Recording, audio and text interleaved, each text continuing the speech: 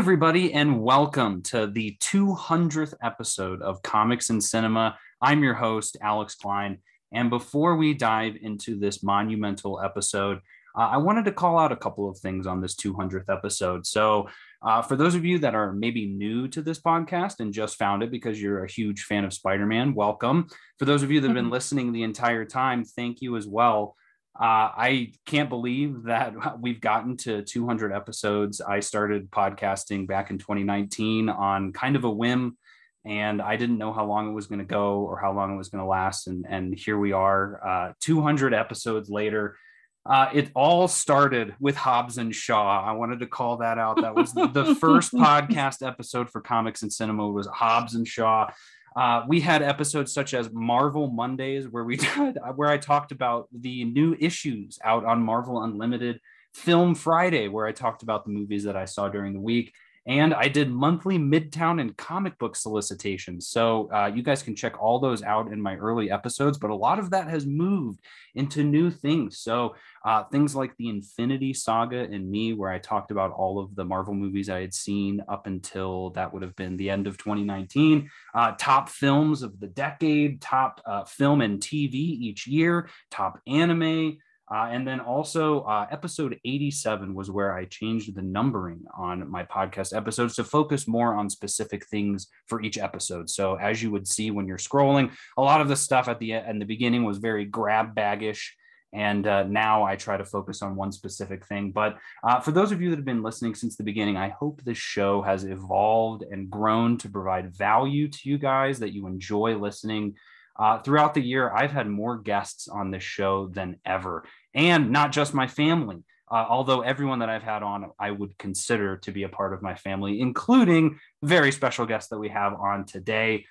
From anime to art house films, from single comic issues to sweeping sagas, for news and updates, and hopefully some comedy, TV shows, award shows, from Godzilla to The Mummy, Bruce Lee to Black Lives Matter. Comics and Cinema has been there to cover all of these things, and it has been such a passion project. I'm so happy for it.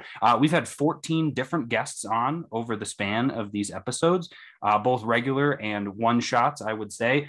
We also, hopefully, with the listens on this episode, we will be over 13,000 plays over all of these episodes, which is really exciting. I think we're 30 plays away from 13,000, which I had no idea. Again, I was not doing this to try and get any sort of notoriety. I just enjoy talking about the things that I love. And while the U.S. carries most of my listens, it would appear that I have fans across the globe, from Ireland and Canada to Australia, Spain, the UK, Belgium, Brazil, France, India, the Netherlands, South Korea, and South Africa.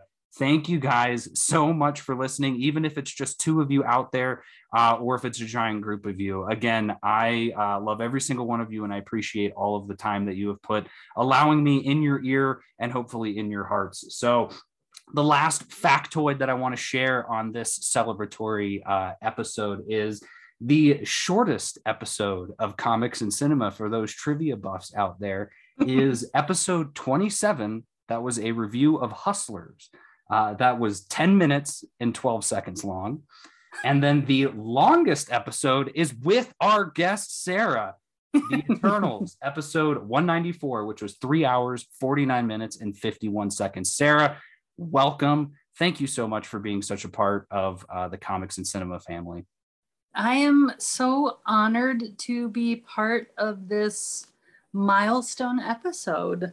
And our talks are always so fun and so therapeutic. And I am happy to talk No Way Home with you. It's going to be good. Yeah, I'm super excited. We'll see if this episode breaks that streak from the Eternals as being the longest episode. But again, thank you guys all so much for listening.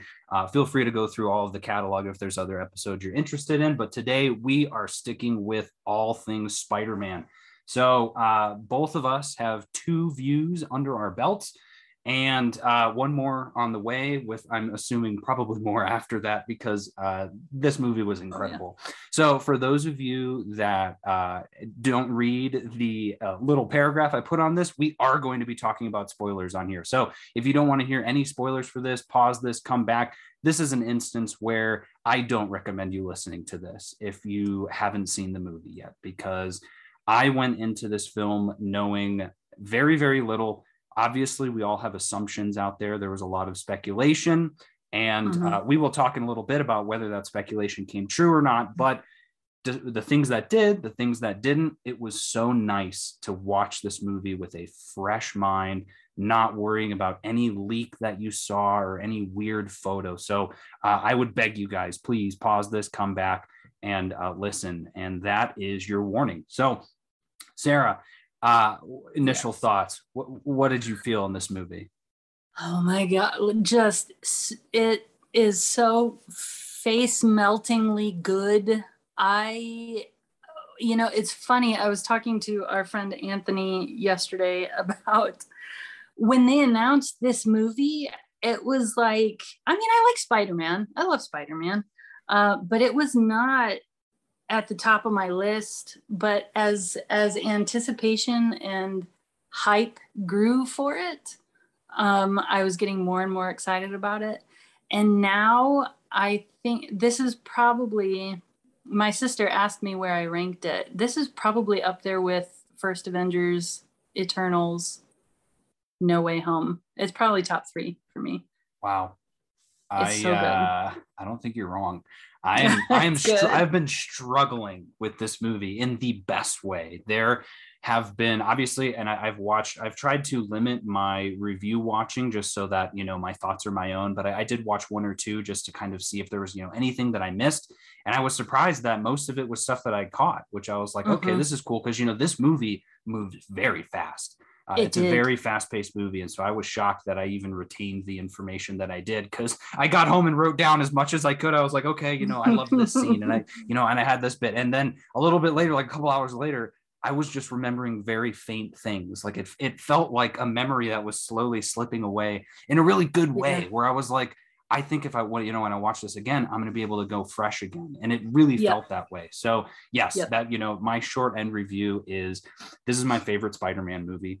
I haven't decided yet where it stacks up against Into the Spider-Verse, but in regards to live action movies, it is easily my favorite of those. And I know you mentioned me just a second ago, but yes, Spider-Man is my favorite character and has been since I was a little kid. And this movie made me fall in love with Spider-Man again, which was something that That's awesome. It's not that I was expecting it, but there was so much about this. And I think this is the first topic that I kind of wanted to talk about is the relationship between Marvel Studios and Sony. This is a big endeavor. So jumping into some bits of it, directed by John Watts, just the same as the last 2 films, written by Chris McKenna, and I believe the other gentleman's name is Eric Summers, who also wrote both of the other ones. Everyone in this movie, you've got, you guys know him, Tom Holland, Zendaya, Benedict Cumberbatch, Jacob Batalon, you got Marissa Tomei, Happy Hogan, played by, Jon Favreau. Just a legendary lineup in this film, along with all of the already released names for the Spider-Man villains, all of which, for those of you curious, again, you've seen the movie if you're listening, or if you're not, they all return too. So Rhys Ifans comes back as the Lizard. You've got Thomas Hayden Church as Sandman. And it just, for those of you that listened to our Spider-Man Saga episode, there was a lot of hype going from that episode. I rewatched all of the Spider-Man movies in preparation for this, and a lot of them I hadn't seen in a really long time. And a lot of them held up a lot better than I thought, and that I remembered. And I think part of that is because I'm not a Sony guy, and I've been a Marvel head my entire life. And when, I started learning about the business side of it, and that, they sold the rights to these movies, and this was something that I'd shared with some people too around So back in the day, for those of you that aren't familiar, back in the 90s, Marvel was on the verge of bankruptcy. They were in that comic phase where there were too many comics on the stands and no one really wanted to read them. It was, the age of really bulky, muscular characters and holographic covers and all of that. And they needed to kind of stay afloat. And so what they did at the time was they'd been kind of licensing out their films to studios to make the movies for them, because back then they didn't have their own movie studio. So they'd say, hey, Fox, like, do you want some of these characters? And they would write up these licensing agreements with them to say, like, you can use the Fantastic Four or you can use X-Men. And in Sony's case, they had signed over Spider-Man for them to make their movies.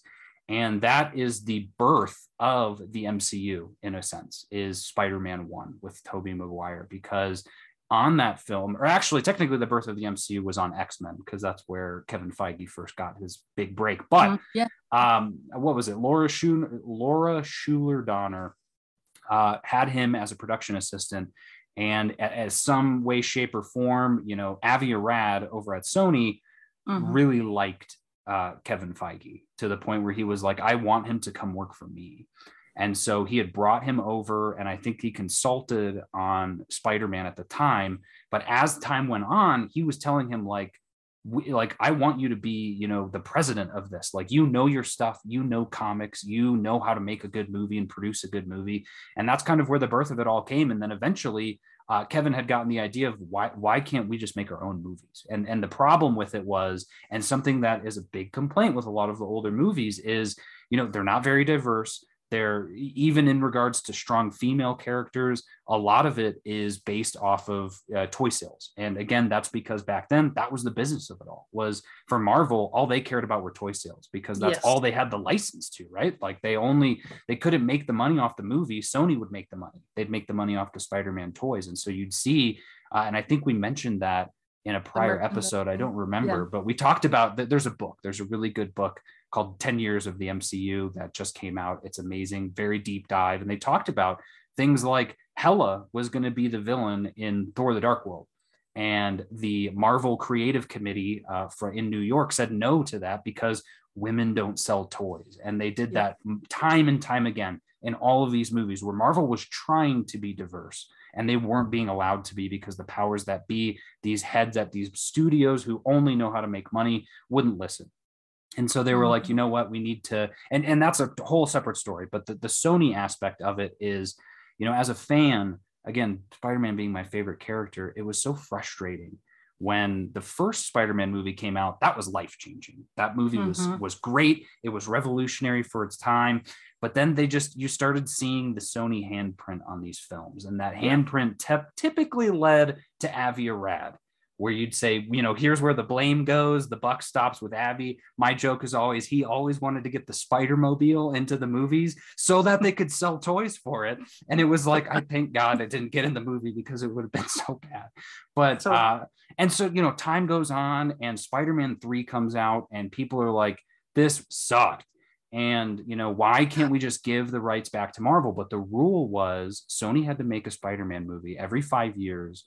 Basically, that was their license, 5 years. If they don't make a movie within 5 years, the rights go back to Marvel. So on the literal, So on the literal 5-year mark, Amazing Spider-Man 2 comes out, brand new cast, brand new storyline, yet they still retread over a ton of things. So that movie, while it did well, there was a lot of issues from the fans too, including myself, of saying, why did we need to see Uncle Ben die again? Why did X, Y, and Z have to happen? And then, Amazing Spider-Man 2 came out just a couple years after that, which if you guys listen to the Spider-Man Saga episode, is now one of my favorite Spider-Man movies. But so good. It's so good. And at the time it wasn't. And again, that's the question I'm kind of posing is, why do we have this sort of toxicity within fandoms? And that's something for a whole nother podcast. But when it's in regards to this movie, the strides that the Marvel Studios and Sony have made, this is their culmination film. And it's very apparent from like the minute the movie starts. And what I had kind of noted was, I said that this movie is incredibly special because it combines all of the best pieces of what a Marvel Studios movie is and what a Sony movie is. And to come from selling a license to a studio and having all of these people, like, you guys have seen the vitriol out there about that, of like, Sony sucks, give the rights back to Marvel, you guys don't know what you're doing. To come from that to having this thing where Sony has now gone their own way, they're creating their own Spider-Verse, good or bad, and Marvel Studios is doing their own thing too. But to see them teaming up, to see competition like that teaming up, is unheard of. You never see that in movies. And yeah, it had been around when they said, yeah, we'll share Spider-Man for Civil War, for Infinity War. You can, we're going to let you make these Spider-Man movies. But this movie, this is like the crown jewel of it. This movie is the example that all other movie studios should look to say, this is what cooperation looks like. This is what happens when you put your differences aside and you say, what if we just made a really good movie and something that honors everyone, not just one person, not just one specific group of people. And yet, they highlight all the best parts of what a Marvel Studios Spider-Man movie is. They highlight all of the best parts of what a Sony Spider-Man movie is. And they also joke at the bad parts of what a Sony Spider-Man movie is, which is great. And it's still a Tom Holland film, which is just mind-blowing. And so one thing that I will point out, again, full spoilers, we didn't get to see Miles in this movie. No. He's mentioned, and I heard some people saying, man, I wish that Miles was in this movie. And I agree. I think it would have been cool, but this is a movie that is honoring the legacy of Spider-Man in the movie theater, or like, the Spider-Man cinema. And so you get Tobey Maguire, you get Andrew Garfield.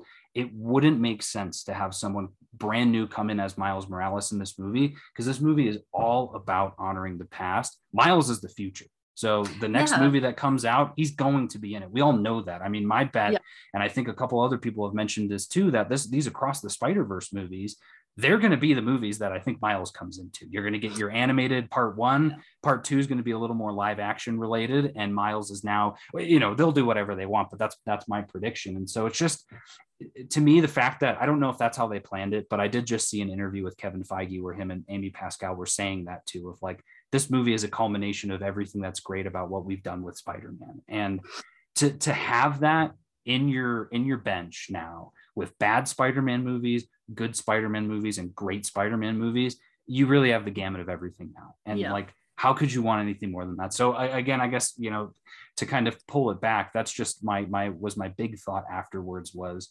there's a big theme here in this movie too about second chances. And we're going to dive into that. But I think there's a deep message here, or maybe it's surface level, of giving Sony a second chance, that like, look and see this is what we can make when we actually are working together with Marvel Studios, when we're putting our egos aside. And if this is what it is, I'm willing to give them a second chance, which is something I've never said before. I wasn't even saying that during Homecoming and Far From Home. So to me, to have them change my mind, and a lot of other people's minds too, is just magical. Yes. Oh my gosh. It's the perfect word. And the Miles thing, Miles deserves his own moment. I love that, Amy and Kevin were talking about honoring the legacy of Spider-Man in cinema, but Miles, I love that we got the Easter egg. Jamie dropped the Easter egg. So we're looking forward to it, right? So I'm excited about that, but Miles deserves his own, for me, he deserves his own moment. So the fact that we have that to look forward to, and that this movie hinted at it makes me super excited. And then I was gonna piggyback on what you were saying about what makes this movie so frigging special. It pulls all the good parts from all the Spider-Man films, but it also, and that this any movie that can do this is a great movie. Any movie that can take even the worst parts, like you mentioned, even the worst parts of the old Spider-Man films, and make them special, like to make you feel nostalgic about Spider-Man, Tobey's Spider-Man 2 and 3, which weren't the greatest, but oh my gosh, without them, we wouldn't have this amazing audience experience. Again, I'm sure we'll talk about this, but the electricity in the theater and the excitement when those two guys showed up on screen was just, I haven't felt anything like that since Endgame. Yeah. And I just, the fact that we can get that again, that feeling again, I'm shocked. I am honestly so shocked that Sony and Marvel and John Watts, everyone involved, pulled this off. I was so nervous, but they absolutely pulled it off, and I am so pumped about if they can work out, whatever residual issues there may be between the studios. Going forward after this film, because I was still on the fence before this film, but after this, I'm full faith in Amy Pascal and Kevin Feige to keep on doing their thing. And yeah, second chance. Yeah. Yep, I think this earned it. Yeah, absolutely.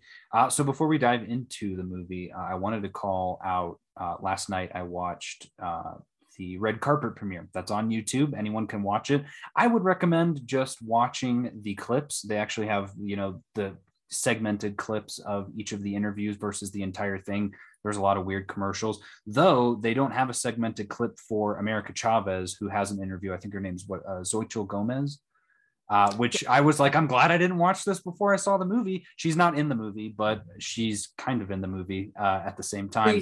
Briefly, and yeah. she was so cute when she was talking too, because I didn't realize how young she was, and she was so polite. And they're always trying to get like a gotcha question. But there's a couple of things I wanted to call out with this red carpet premiere. And again, so cool to watch it afterwards. And I'm going to save the best one for last. But John Watts brought his entire family to the red carpet premiere and called them all out. So he had them all there while the lady was interviewing him. It was his two sisters and I think his brother or his dad, and they're all frontline workers. And so he was like, I want to take this time to highlight the things that they do, because comparatively, like, my job is nothing. And he was like, my sister's a teacher, my other sister is a nurse, my dad is a firefighter, something like that. And I was just like, John, you are a good man. Like, that is really cool. Yeah, I was like, this is just so awesome. And then Simu Liu was there, and he was the most spoilery of them all. I loved that. They were like, so what are you excited for most about this movie? And he goes, yeah, I'm excited to, see the spiders, I don't know. He goes, hey, I'm following all the same things you guys are out there. I'm reading the tweets. I'm trying to stay away from the spoilers, but he goes, I'm getting excited. And he was like, he said, this is a full circle moment for a lot of people. And I was like, you know what? That's what fair. It felt like. It felt like a full circle moment. And I just thought that was so cool to see him, how excited he was. He was like a total fan. And then who was this? Oh, Benedict Wong. They were like, what can you tell us about your character? Can you tease anything about it? And I was like, ooh, what is he going to say? And he goes, well, there's a shift. There's a little bit of a shift now. He says he has different responsibilities now. And I was like, ooh, that's like a very professional way of not saying that you became Sorcerer Supreme. That's awesome. But again, the crown jewel of this interview, and she has become the crown jewel at this point to me of Marvel Studios. She's approaching my level, Kevin Feige level at this point. Victoria Alonso, she's president of visual development. She's VP. She's got a really good title. She got like a brand new one, I thought. She just got promoted again. Oh, okay. So then probably. Something like that. She got a huge promotion, but she's absolutely incredible. And so, she was talking a bit about it. Oh, so excited to see this movie, blah, blah, blah. And they were like, okay, thanks. And she just, it sounded like she got into she had been rehearsing something to say. I haven't seen any other interviews, but she was like, yeah, okay, well, if we don't see you again, I just want to, I want to wish you all a happy holidays. I think we put out 9 projects this year, and we represented with all of our hearts. And I hope you guys enjoyed that. And I was just like, I got chills now as I'm saying it. I got chills when I was watching. I was just like, we did.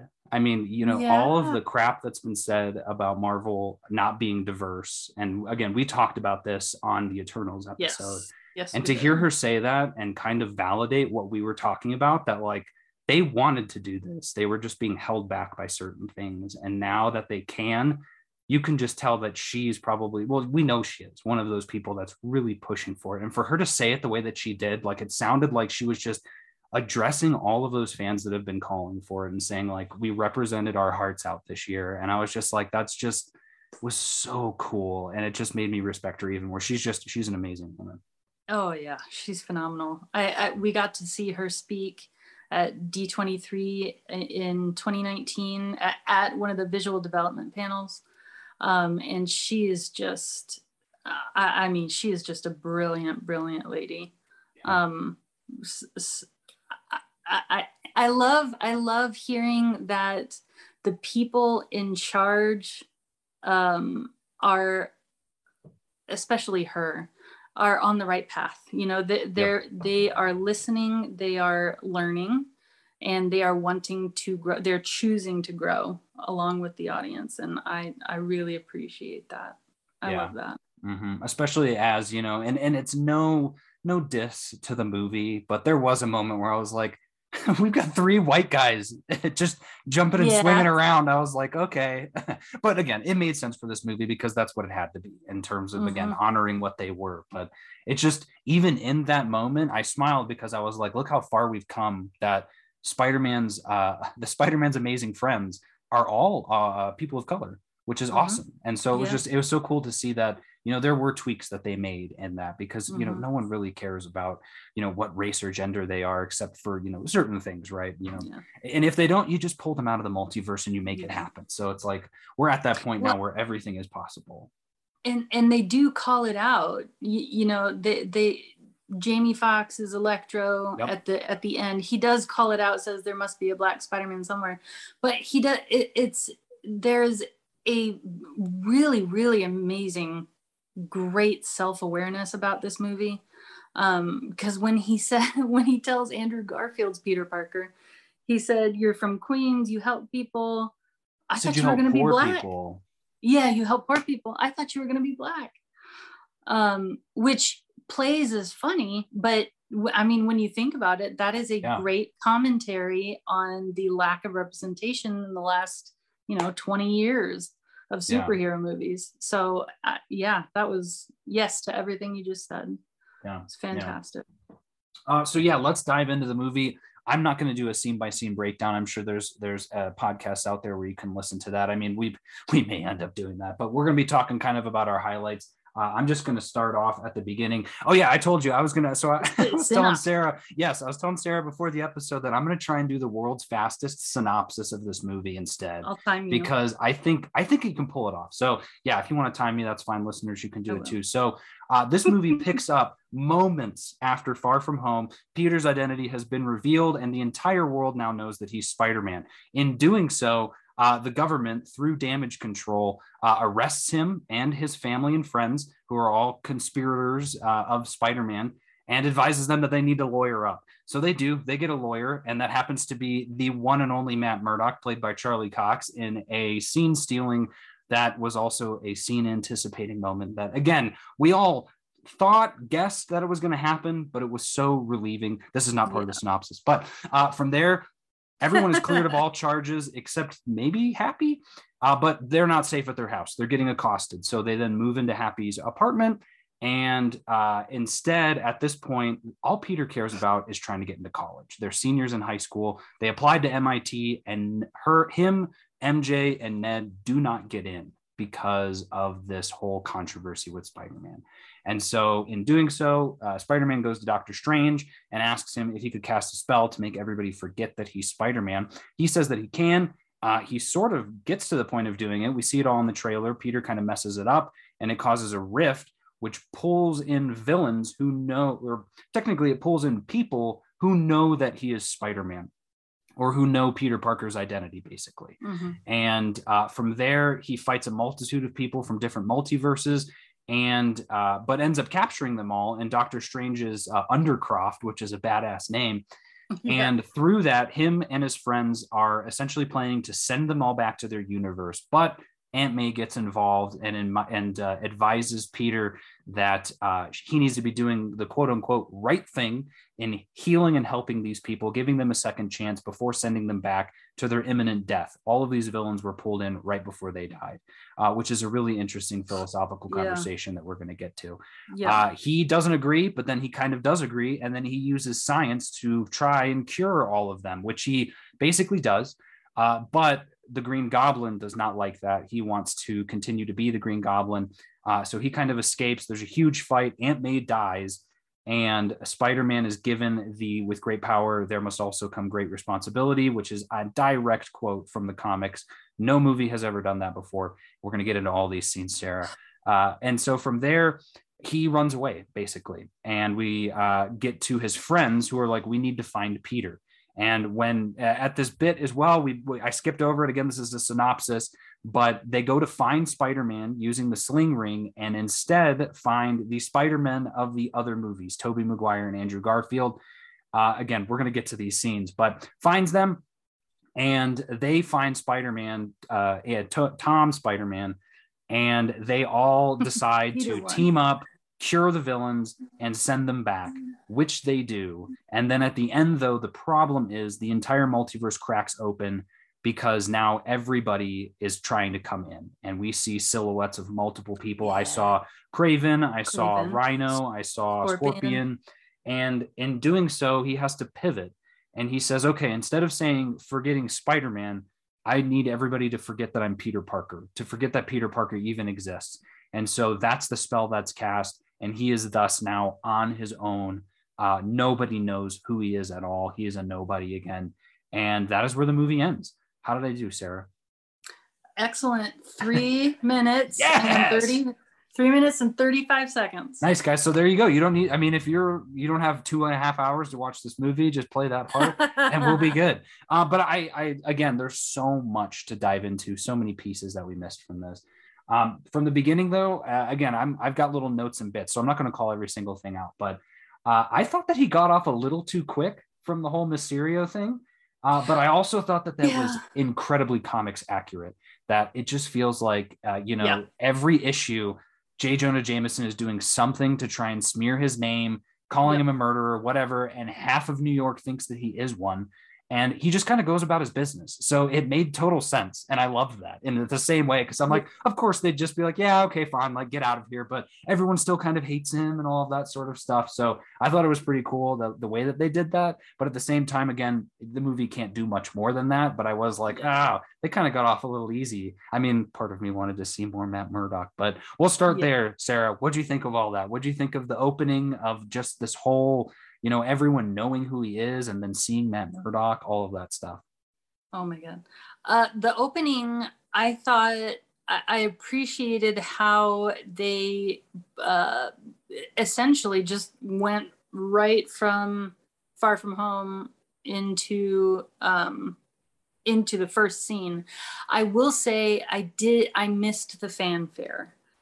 I know what they were doing. They were trying to catch up everybody. And so they were playing the audio of the last moments of Far From Home, but I did miss the fanfare. Oh, cool. But very minor gripe. The opening was great. It sets the stakes. Like, you understand why Peter doesn't want what's happening. And Matt Murdock. Yes. Oh, God. Yes. Oh, Matt Murdock. My entire theater erupted. Yep. Just erupted. Both showings.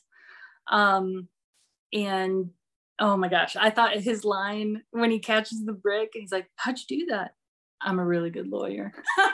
I'll point So out good. that you notice that Tom also sticks his hand out to catch the brick. Yeah. That means Daredevil's reflexes are faster than Spider-Man's, which is pretty amazing. And he was up from his back. Yes. And this is just rampant speculation at this point, but Matt Murdock suggests to Happy that he himself get representation, get a good lawyer. Yeah. And I am putting this receipt out there right now. Do it. I know what's coming. Gonna do it. I want Happy's lawyer to be Jennifer Walters, yes, aka She-Hulk. If it doesn't happen, I'm gonna be really sad. That's makes the most sense in a way. Oh, that would be so good. It would be great. Did you think of that in the movie? I was so lost in the movie that I didn't. I was like, I was just still kind of just the fact that we got I mean, my theater erupted the first time. The second time, no one said anything. And I was like, what? Oh, maybe you guys haven't seen the Netflix series, but the way that he was the exact same character. And so I'm just so excited with that and the reveal in the last Hawkeye episode, which we won't spoil here if you guys haven't seen it. But it's also, I won't say who, but someone else from Daredevil is in it as well. And just to see what they're going to do with this. I mean, this movie opens up so many Pandora's boxes of, so we can cast the same actor, but they're a completely different character, or they're the same character, but they have different motivations, or, we may not even need to watch the Netflix series except to say that's like a history book in a sense. You don't have to read it to know Matt Murdock, but if you read it, it'll enhance your viewing in a sense. So I love that. And I just, again, it made total sense in that, they kept saying, don't say anything without getting a lawyer. And you're like, this has to be Matt Murdock. And then it was, and it was just absolute perfection. I don't want to forget this. Yes. But it's more towards the end of the movie. I realized that last shot of Peter and his face coming towards the camera, and then it blacks out in credits. He swings by the Rockefeller Center tree. And it's that same skating rink that we see in the Hawkeye series. Do we see it in the series or do we see it in the trailer?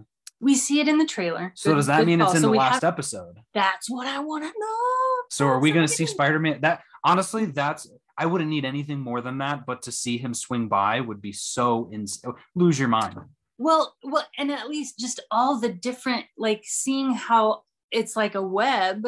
But it's like a web of all these things intertwining. The way that MCU and Disney Plus are all kind of feeding into each other, it's so friggin' good. Oh, they're so good at their jobs. But even just knowing, Charlie Cox now is officially in that world. We are going to get Daredevil at some point. I would love to see him in the last episode of Hawkeye, but yeah, that would be cool. Again, I have no idea. Or Spidey swinging by. Everything that we've guessed for Hawkeye has already happened. So I have no idea what's going to happen in this last episode, which is amazing. I mean, that show, we're going to have a whole episode on it later on, but that whole show is just so good. We get a call out here, and I know we had talked about this prior to recording, but for those of you listening, you may be a little more eagle-eyed than myself or eagle-eared. This was the first time I heard Ned say his full name. And when he says, I'm Ned Leeds, and I was just like, thank you. Like, I think we all knew that that's who he was, but I couldn't remember if he had ever actually said his name. And we had talked about all of the Hobgoblin stuff prior to this coming out. I'm glad they didn't really get into it. And I know you know a lot about Ned Leeds, almost more than I do. All I know is that he was Hobgoblin. I don't know. I know a bit about current day Ned Leeds from like Nick Spencer's run too, right. But is Ned Leeds, is he a magic user? Not as far as I know. But I mean, this is Clone Saga stuff that I know him from. So I just thought he was like a reporter along with Peter, yes. Right? Okay, yeah. So he didn't have I loved their whole thing about he's got magic, or he's like a magical person. That was cool. So I didn't know if that was take it into a different direction. Yeah, I'd be happy with that. I mean, he deserves to be that. It would ruin. Actually, I don't know if it would ruin it. Everything that he says to Peter when he's like, I promise I won't turn into a villain and kill you. And how scared he is when Toby's telling him. It would be cool if he did turn into a villain, because you'd be like the tragedy of it all, but it would also be cool if he didn't, because it'd be like, good, Ned, you broke that cycle from the comics. So that was great. Also, J. Jonah Jameson was absolutely amazing in this. J.K. Simmons killed it as usual. And really, I know everyone was saying it after Far From Home of the Alex Jones vibe, but he absolutely embodied it in this one too, of the desk with like, I don't even think he was wearing pants. Maybe he was, but he definitely didn't have shoes on. And then he's peddling supplements just the same way that Alex Jones does. So that was great. Was hilarious, but at the same time, I hated him. He was exactly as he's supposed to be. And it just made me so mad, especially after everything happens at the end. And he's like, you need to unmask, you're a coward. And it's like, you literally showing you that you cannot win with that guy, which is crazy because, again, in the Nick Spencer run, and I think in some other runs too, he reveals his identity to Jonah and becomes like one of his good friends. Like Jonah is like, you're a good man, Peter. Like he becomes like a Spider fan, basically, which I thought was so cool. I don't think they did that every time, but yeah, so that was cool. What do you think of Jonah? I love J.K. Simmons. I thought that it was like no time had passed between films. He was exactly the same character. It was great. That moment when the lizard jumps out of the van in front of Happy's building, and he just goes, "Did you see that?" It was so perfect. It was. His hat, the hat, everything that he had was just. Yeah, what you're outside, but we're supposed to be inside. He was so good. So from there, the other, where I kind of called out is, and I skipped over it in my notes, but I loved him going to see Doctor Strange. I honestly really loved the whole MIT thing of just like Aunt May coming in being like, I got one, and then they'd open it and they'd say no, and was really sad. And the Death Star Legos right there. The Death Star, and the Death Star Lego breaks, and which I don't know if that's foreshadowing or not, but it gets to that point where none of them get into MIT, and we get another really great Flash Thompson of the no sleep till Boston. Sorry guys. Wait, you guys didn't get in? No, because we're actually friends with Spider-Man. That was just so good, but it all led to Peter at being the perfect Peter Parker of being like, I can't have my friends take the rap for me. They literally didn't do anything.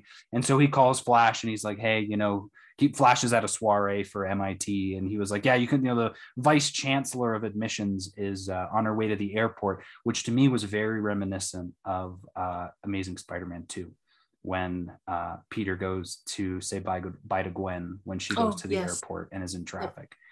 Much less tragic results in this movie, thankfully, but we get a deservedly awesome action scene of, this admissions counselor or, whatever title she is, getting to actually see him be a hero, which I thought was so cool because public opinion is so hard to break for Spider-Man. And when she's like, you're a hero.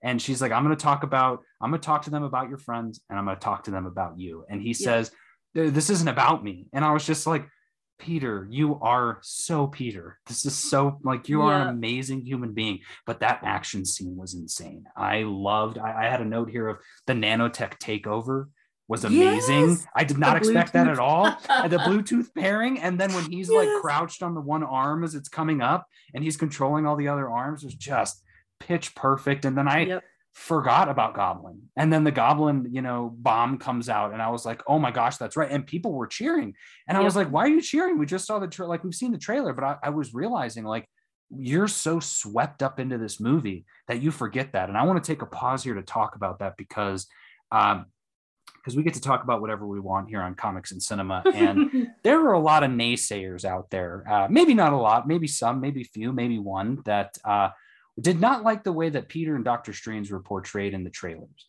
That that there was some selfishness from both of them in acting the way that they were acting.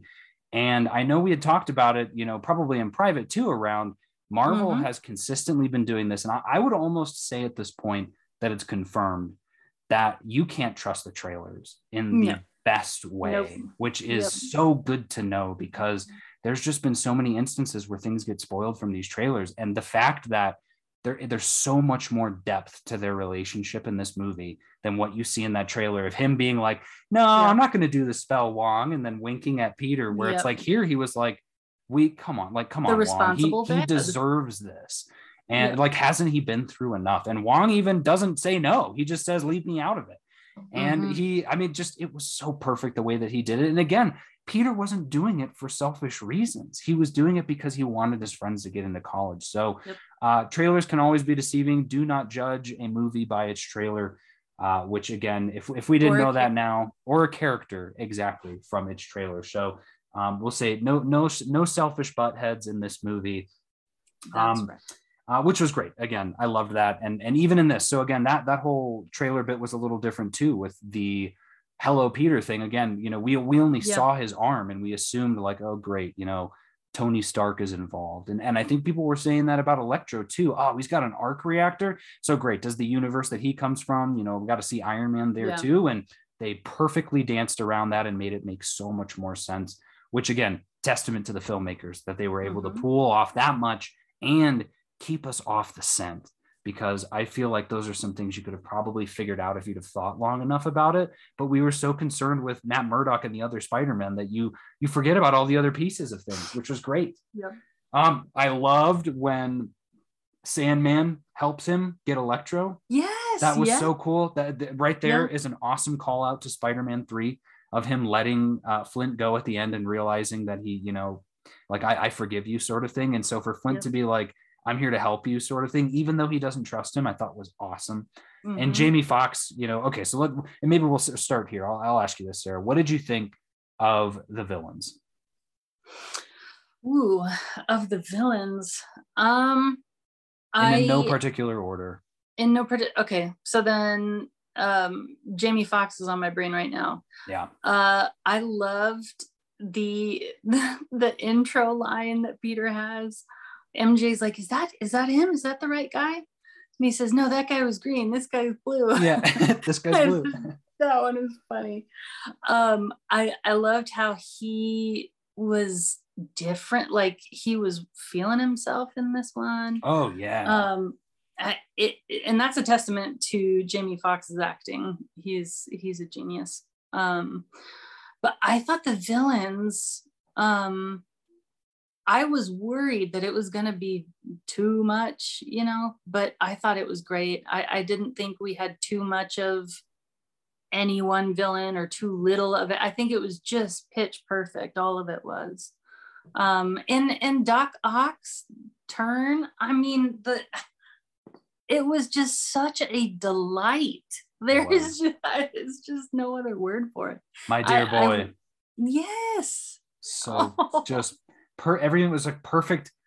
I put a note in here about this too, because I think this is a good call out. I'm sure we all know this, but I'm kind of verbalizing it, that there's a lot of metaphor in this film. We talked about second chances, and this is technically a second chance for all of these villains, both thematically and literally, in that there's a magic in the MCU. And when you cross over into the MCU universe, you become a better villain. The MCU is famous for their villains. You've got Thanos, Zemo, Killmonger. Now you have all these great ones coming out of the shows. And so it would only make sense that all of these terrible villains from the Sony movies would come into the MCU, and they're all amazing now. Like they get their little tweaks. Jamie Foxx is he gets to keep his body. He gets to have cool electric powers now. He's a cool person, and he even acknowledges that of like, I love the energy in this universe. Like, to me, that was a direct call out to the MCU of like, the MCU gets their villains. And when you come here, we're giving you the royal treatment, which I don't know if they did that purposely, but I feel like they kind of did, because every single villain, even Sandman and Lizard, with the little time that they had, were so good. And, every exchange that they had of like, what happened to you? I fell into a vat of electric eels. Oh, I fell into a super collider. He's like, gotta watch where you fall. And I like, that was just it was so perfect. And then again, the fact that we had, and I was wondering, because they did a different voice for the Lizard. And so when it was Rice Ifans there at the end, I was like, this is perfect. Like they nailed every single villain. Some were better than others. Obviously, Norman Osborn, I think, was my favorite of them all. And then Electro was right there below him, or right there beside him, with Doc Ock a little bit below that. But, him helping out. So here's another thing I'll call out too. When the Goblin, he breaks his helmet and walks away, and I wrote down Goblin no more. because it's the exact same thing as Spider-Man when he tosses his suit in the trash in the Tobey movies, which was cool. But they're getting tied up and they're there in the sanctum. And when Doctor Strange shows up, Doc Ock says, "What is this, a birthday party?" Yeah. And I understand the whole party trick aspect of it, but for our comic book of the month episode that we're going to be talking about for Spider-Man, the J. Michael Straczynski issues is the arc is called Happy Birthday. And the arc is about all of the villains coming in from other universes that Peter has to fight. So it's literally the exact same thing, which was such an awesome call out. So I know that was partially why they said that. And I was like, I'm so glad I read those issues, before this movie. It totally enhanced the viewing. I love this too. Peter using science to heal all of the villains was a really strong message, not just of, never giving up, but it reminded me of Mr. Fantastic with the Thing. And I wonder if in a way, because John Watts is going to be doing Fantastic Four too, if they're going to address that, because that's like a famous Fantastic Four thing, is that no matter how hard he tries, there is no cure to the Thing. The closest they ever got was I believe it was in Hickman's run, where he gave him a serum and it's like the most tragic thing ever, but it's once a year, he becomes human for 24 hours. And then he goes back, and it was like, so there'd be every year they would have an issue about the Thing where he's human and he's doing stuff for that day, and it was just so sad. And I get it, because when you look at it, if you would argue it, it's because they got cosmic rays that hit him. So who the heck knows what that means? But with all of these villains, it's like science is what turned them into the villains. So you can use science to back it out, but just a very cool science message, a very pro-science movie too. We get the whole, it's better than magic. Math. Yes. I thought he was going to say science. I was like, oh, he's going to say math, isn't he? Like, oh, I hope he says science, but he said math. I was like, that's fine. But just, that was incredible. Oh, this is geometry. Yeah. I know geometry. I'm good at geometry. Yeah. I was like, oh, dude, this is just amazing. So that was cool. And there's a lot of really good character development in this bit when they're gathering all the villains in there, because Peter went behind his friend's back, both Ned and MJ. And MJ, instead of getting upset at him like in prior films, said, next time just include us. She was like, we could help you brainstorm, if it's a situation where the universe is at stake, maybe run it by us and we can help. We can and he workshop. Was like, we can workshop. And he was like, okay. Yeah. And the look that Tom's facial expressions in this movie are like a masterclass in and of themselves, because they're just so natural. And he's just got that look of, I can't believe you're saying this in the best way. And it just made me smile so big. And then Doctor Strange shows up with that box and he's like, all right, we're sending them all back. And it's like, oops, no, if we send them back, they're going to die.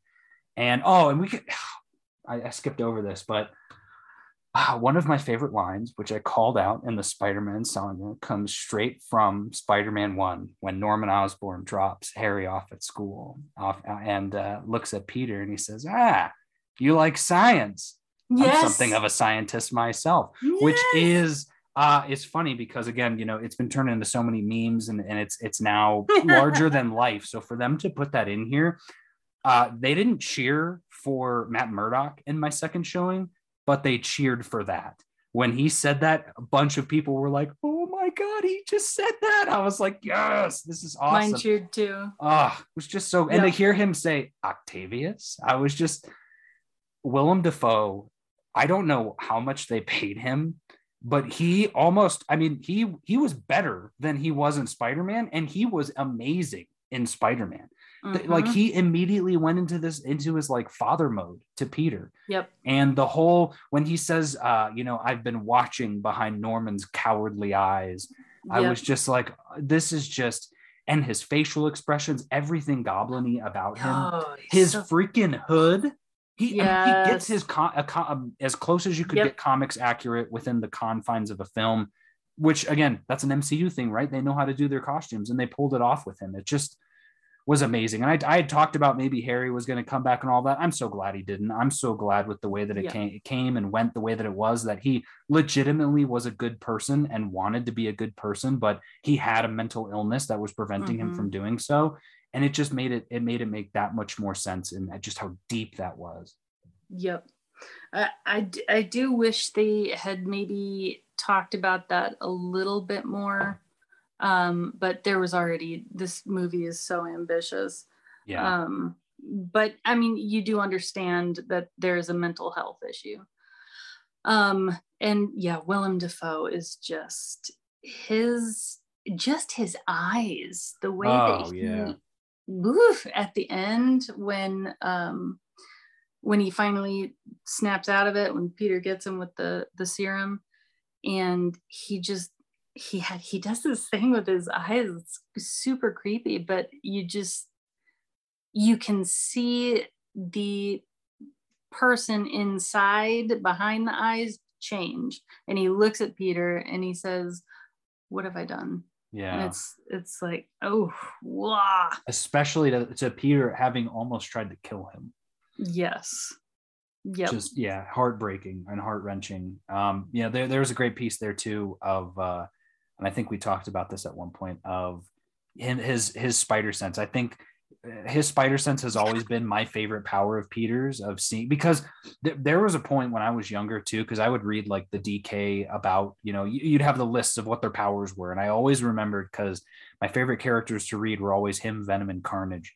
And it was like, Peter Parker can lift, I think it was like 50 tons. Yeah. And Venom can lift 70 tons. And Carnage can lift like 90 tons. So it was like each one was stronger than the next. But then they would say, his spider sense can allow him to do this, that, and the other.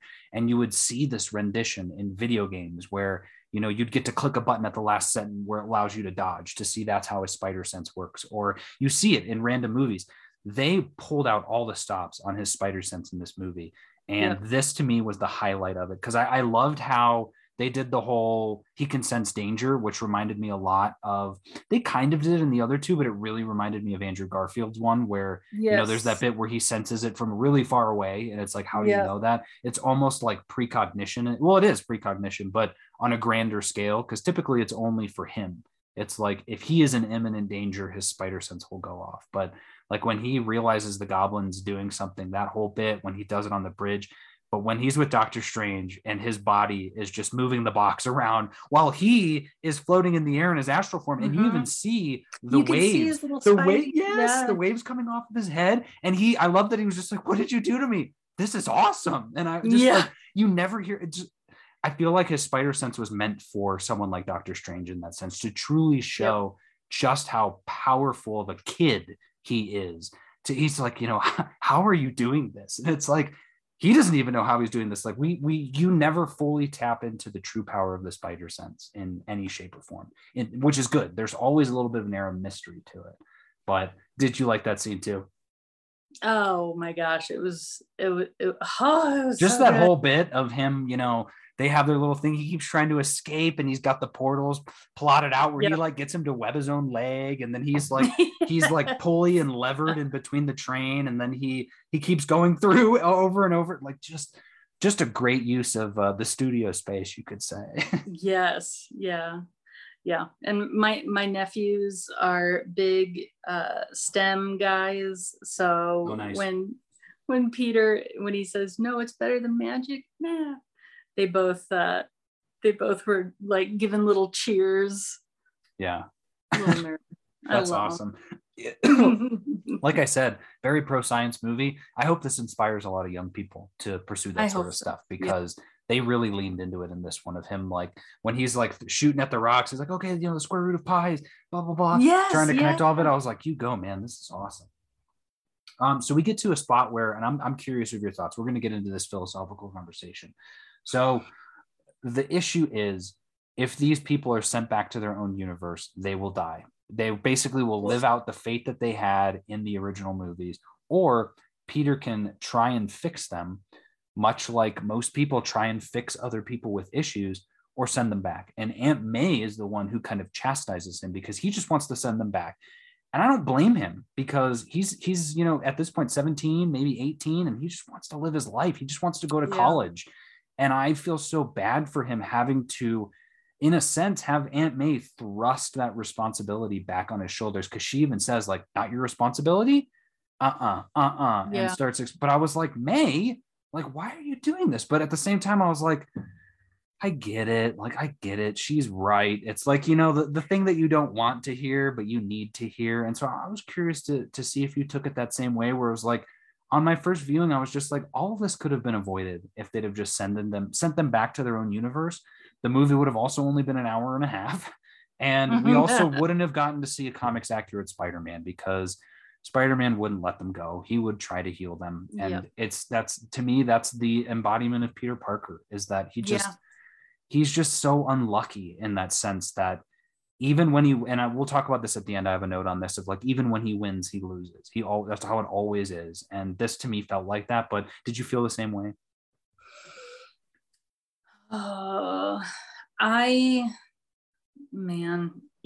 As much as I believe in, everyone deserves an opportunity to grow, to learn and grow from the decisions they make, the choices they make.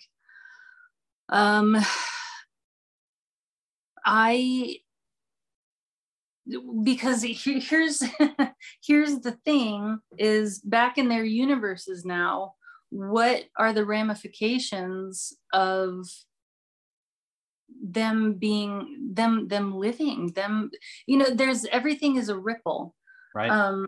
So I kind of agreed with Doctor Strange, that in the cosmic scale, the cosmic scheme of things, their sacrifice did more. Kind of like what the Ancient One was saying to him in What If, which is funny. Yes, there's a lot of What If call outs in here. And before I forget it, he shrinks that spell down into a orange garnet gem, the exact same way that he shrinks down Ultron and Killmonger into that purple singularity. Exact same thing. So we got to see a live action version of that, which I thought was so cool. Yep. And live action. Live action, we will get to it. No, I know. When I saw that, I was like, is it? It kind of looked like it, but I was like, you know what? I don't care. That's it. That's awesome. I'm here for it. Let's go. That to me is like the first time. I mean, that's probably, we'll get to it, but that's like, it's a big deal, because when you're talking about the Spider-Verse coming, the animated Spider-Verse coming in, you have now created the precedent of having an animated series turn into a live action series, which is, it's just, and if what happens in those animated series can also happen in the MCU, then Natasha's not dead. Natasha's not dead.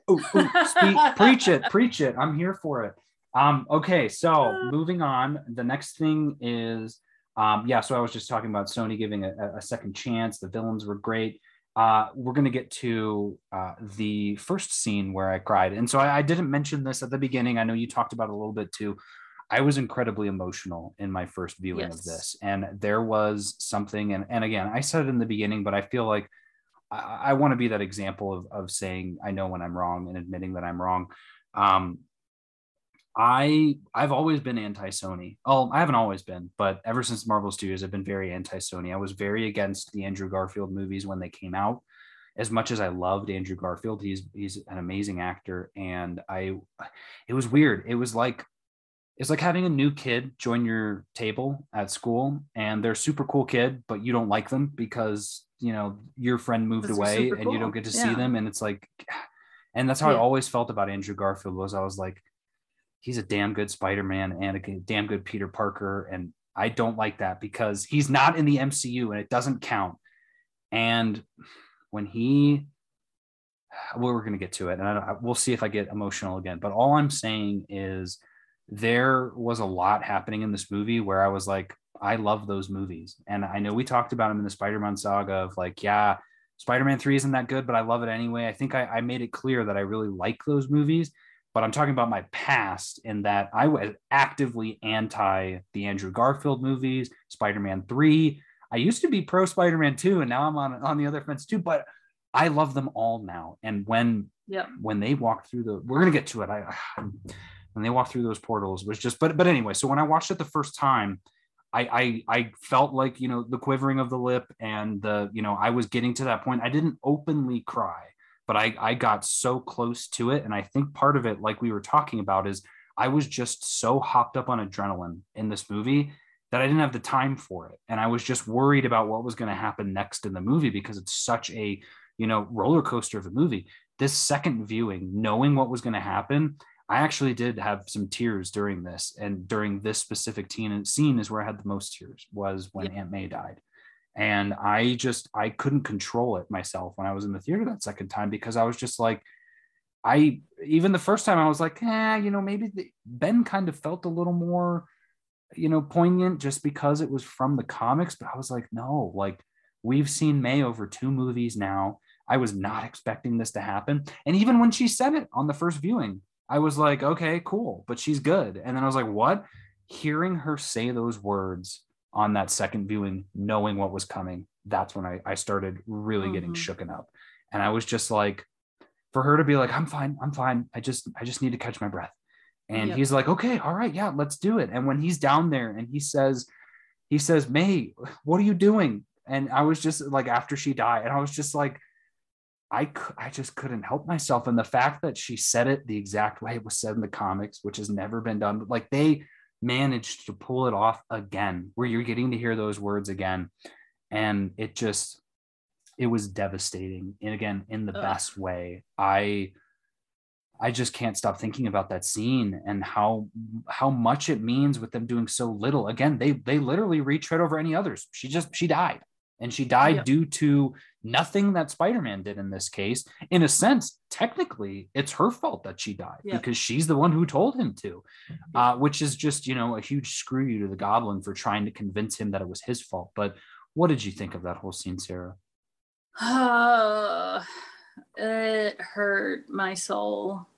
I didn't see it coming. I really did not see that coming. I love Marissa Tomei. I loved Aunt May. I thought, I thought Peter's big loss was going to be Tony. So, I wasn't anticipating another big loss like that. It broke me. But as soon as the glider, you see it hovering outside the front door, as soon as it like slowly comes into frame, I got scared and I was like, oh, no. And then it crashes through the window and it hits her. And at that point I was like, okay, well, that's it. Goodbye, Aunt May. And then she gets up and I was like, oh, thank God. Okay, good. I jumped the gun. Okay, this is like a Hollywood recovery, something somebody shouldn't recover from. And then she stands up, and as soon as she said that line, I knew that she was not gonna make it. But what I appreciated about it was that she said it on her feet. She wasn't dying, and she wasn't weak, and she wasn't, I loved that they had her say it on her feet. And it still, when she collapsed, and oh God, it's gonna take me a while. Yeah. And we'll talk about it at the end too. I'm curious on your thoughts of what does No Way Home mean. But when you look at it and you say, Homecoming being that he's coming home to the MCU, and then Far From Home being like, let's see what we can do, making him leave and be far away from home. But in a sense, he was given all these gadgets, he was giving all these connections, and now he has nothing. And I think there's a lot to say there in terms of, it's almost like they brought him back to his comic book roots, at the same time honoring everything. Whereas again, like, they didn't do it so well in the Sony movies, but here they earned all of that. Like, now it's just so funny to think about. I mean, I thought about that on the second viewing of how similar the ending is of this to the first Spider-Man movie, where Toby, you know, and I even said it of like, Toby, you are an idiot for rejecting MJ Oh and yeah. all that stuff. And yet they did the exact same thing here, and it worked so perfectly, and it was built up so perfectly. And we'll talk about that when we get there. But yeah, this was gut wrenching. He leaves, he runs away, and again, when he fights Doctor Strange, he ends up stealing Doctor Strange's sling ring. We actually get a really great quote. One of my favorites from the movie is when Ned tells Doctor Strange, "So how did you know you were a man of magic?" And I loved the way that he said that. But so he has a sling ring, and he starts seeing sparks kind of come out of his finger at a couple points. And so he says, "I just wish that Peter were here." And you know, we see a little bit, and she's like, do it again. And he does it again, and we see a Spider-Man off. I don't know about you, but I didn't catch it right away. I should have. The theater is what tipped me off, because the minute that portal opened, and I'm interested in this too. I hope this isn't the Marvel go-to, and I don't think it will be, of like all of the emotional scenes come from someone opening up a portal. Like in Endgame, same thing, right? Like I was thinking about that as I was watching. I was like, I wonder if our brains have been trained with that sound effect of the as it opens to be like, oh my God, something big's coming. But the minute Andrew Garfield came, that's why I cried in that on the second viewing. And that's what I was alluding to earlier, was I felt this embarrassment in myself of like, why did I think that way about him? And why did I think that way about Toby as he came through the portal too? And I was just like, it felt like such a catharsis of looking at those kids at the table, and just being like, you know what? I don't care. You did what you did, and you actually did a ton of amazing things in what you did in those films, and I love you for it. And I'm so mad at myself for denying that piece of myself for 10 years, 15 years of being that way. And it all came out through those tears of just like, I was really struggling of being like, I think Andrew Garfield is my favorite Spider-Man, is what I had said in the second viewing, just because I was like, everything he does is so perfect. And then Toby comes through, and I was like, Toby, what are you doing? Now I'm thinking it's you. Like the fact that he's the adult Spider-Man that we get in Into the Spider-Verse, of like him just being this Uncle Ben to Peter. And we'll get to that point, because I think there's a huge Uncle Ben moment from him.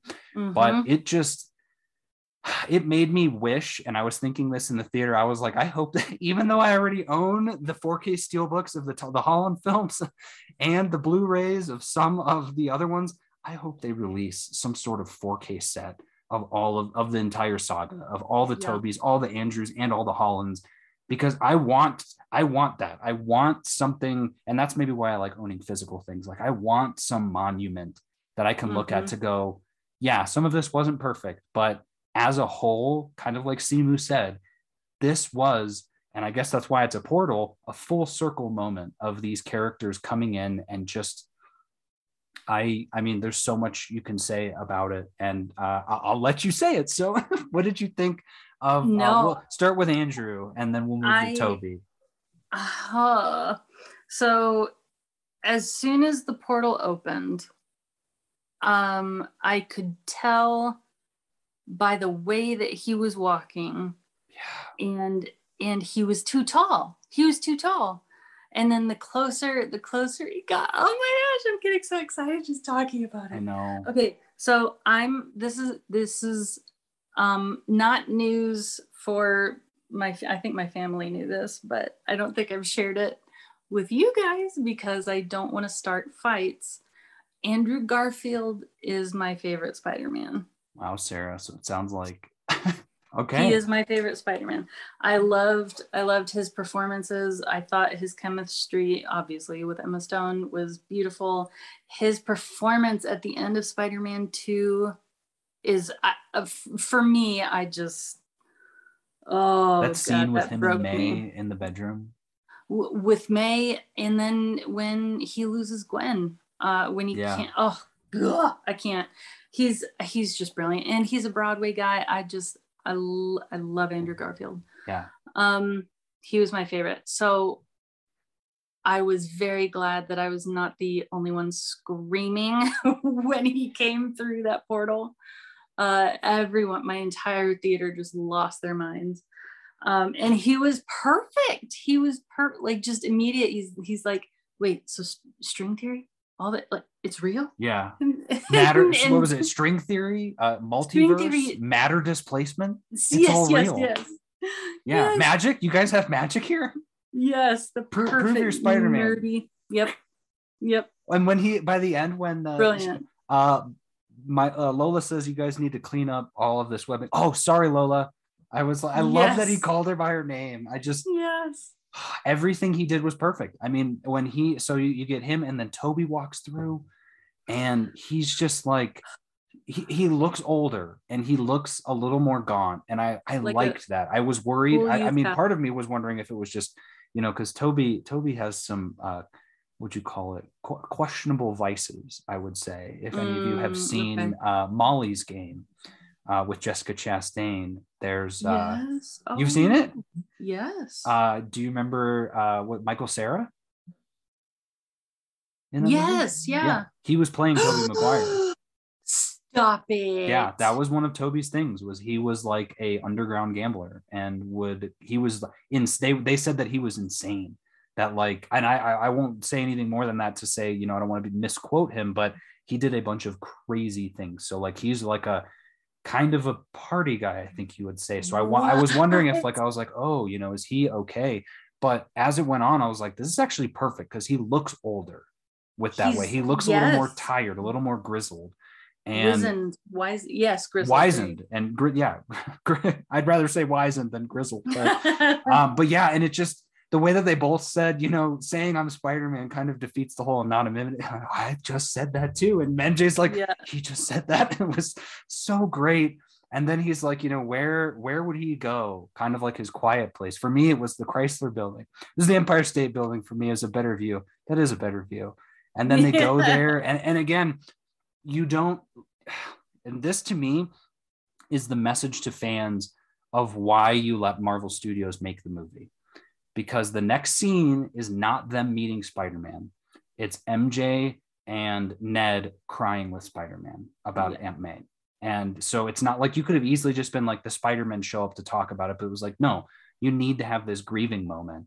Character first. And they just hug. And then she's like, there's some people who here want to see you. And seeing them both on that tower jump down in their own ways, absolute goosebumps. And then them explaining, and he's like, no, I don't want to hear it. You guys have no idea what I'm going through. And I was like, Peter. And for him to be like, it was my Uncle Ben. And I was like, is he going to also? No, he's using Gwen. Let's go. Like, I loved that they both had, and it was true, I thought, because again, I think the Uncle Ben portion of ASM was unneeded. So for them to focus on the Gwen aspect, loved that. And then it ties into the ending. And for them to explain that, for Garfield's performance of him tearing up and being like, I couldn't save her. And I loved him saying it, because I was like, is that a word? When he says rageful, I was rageful. And I was just like, this is peak. I mean, we are getting the closure that we never got for those movies, especially for Garfield, because he was cut off at the knees. But even with Toby, I mean, he talks about that scene where, and from there, they say, okay, let's make a plan.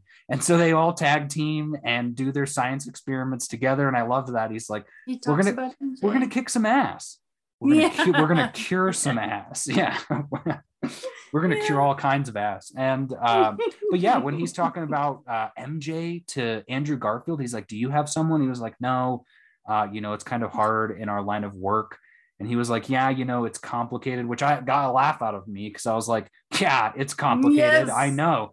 But then him saying that they're together was just made me smile, because I was like, there's hope for that. Then there's hope for that series, that that they end up getting together by the end of it. And I think they kind of do at the end of Spider-Man 3. That movie's just so convoluted that I always forget how it ends. But it's not good. Yeah.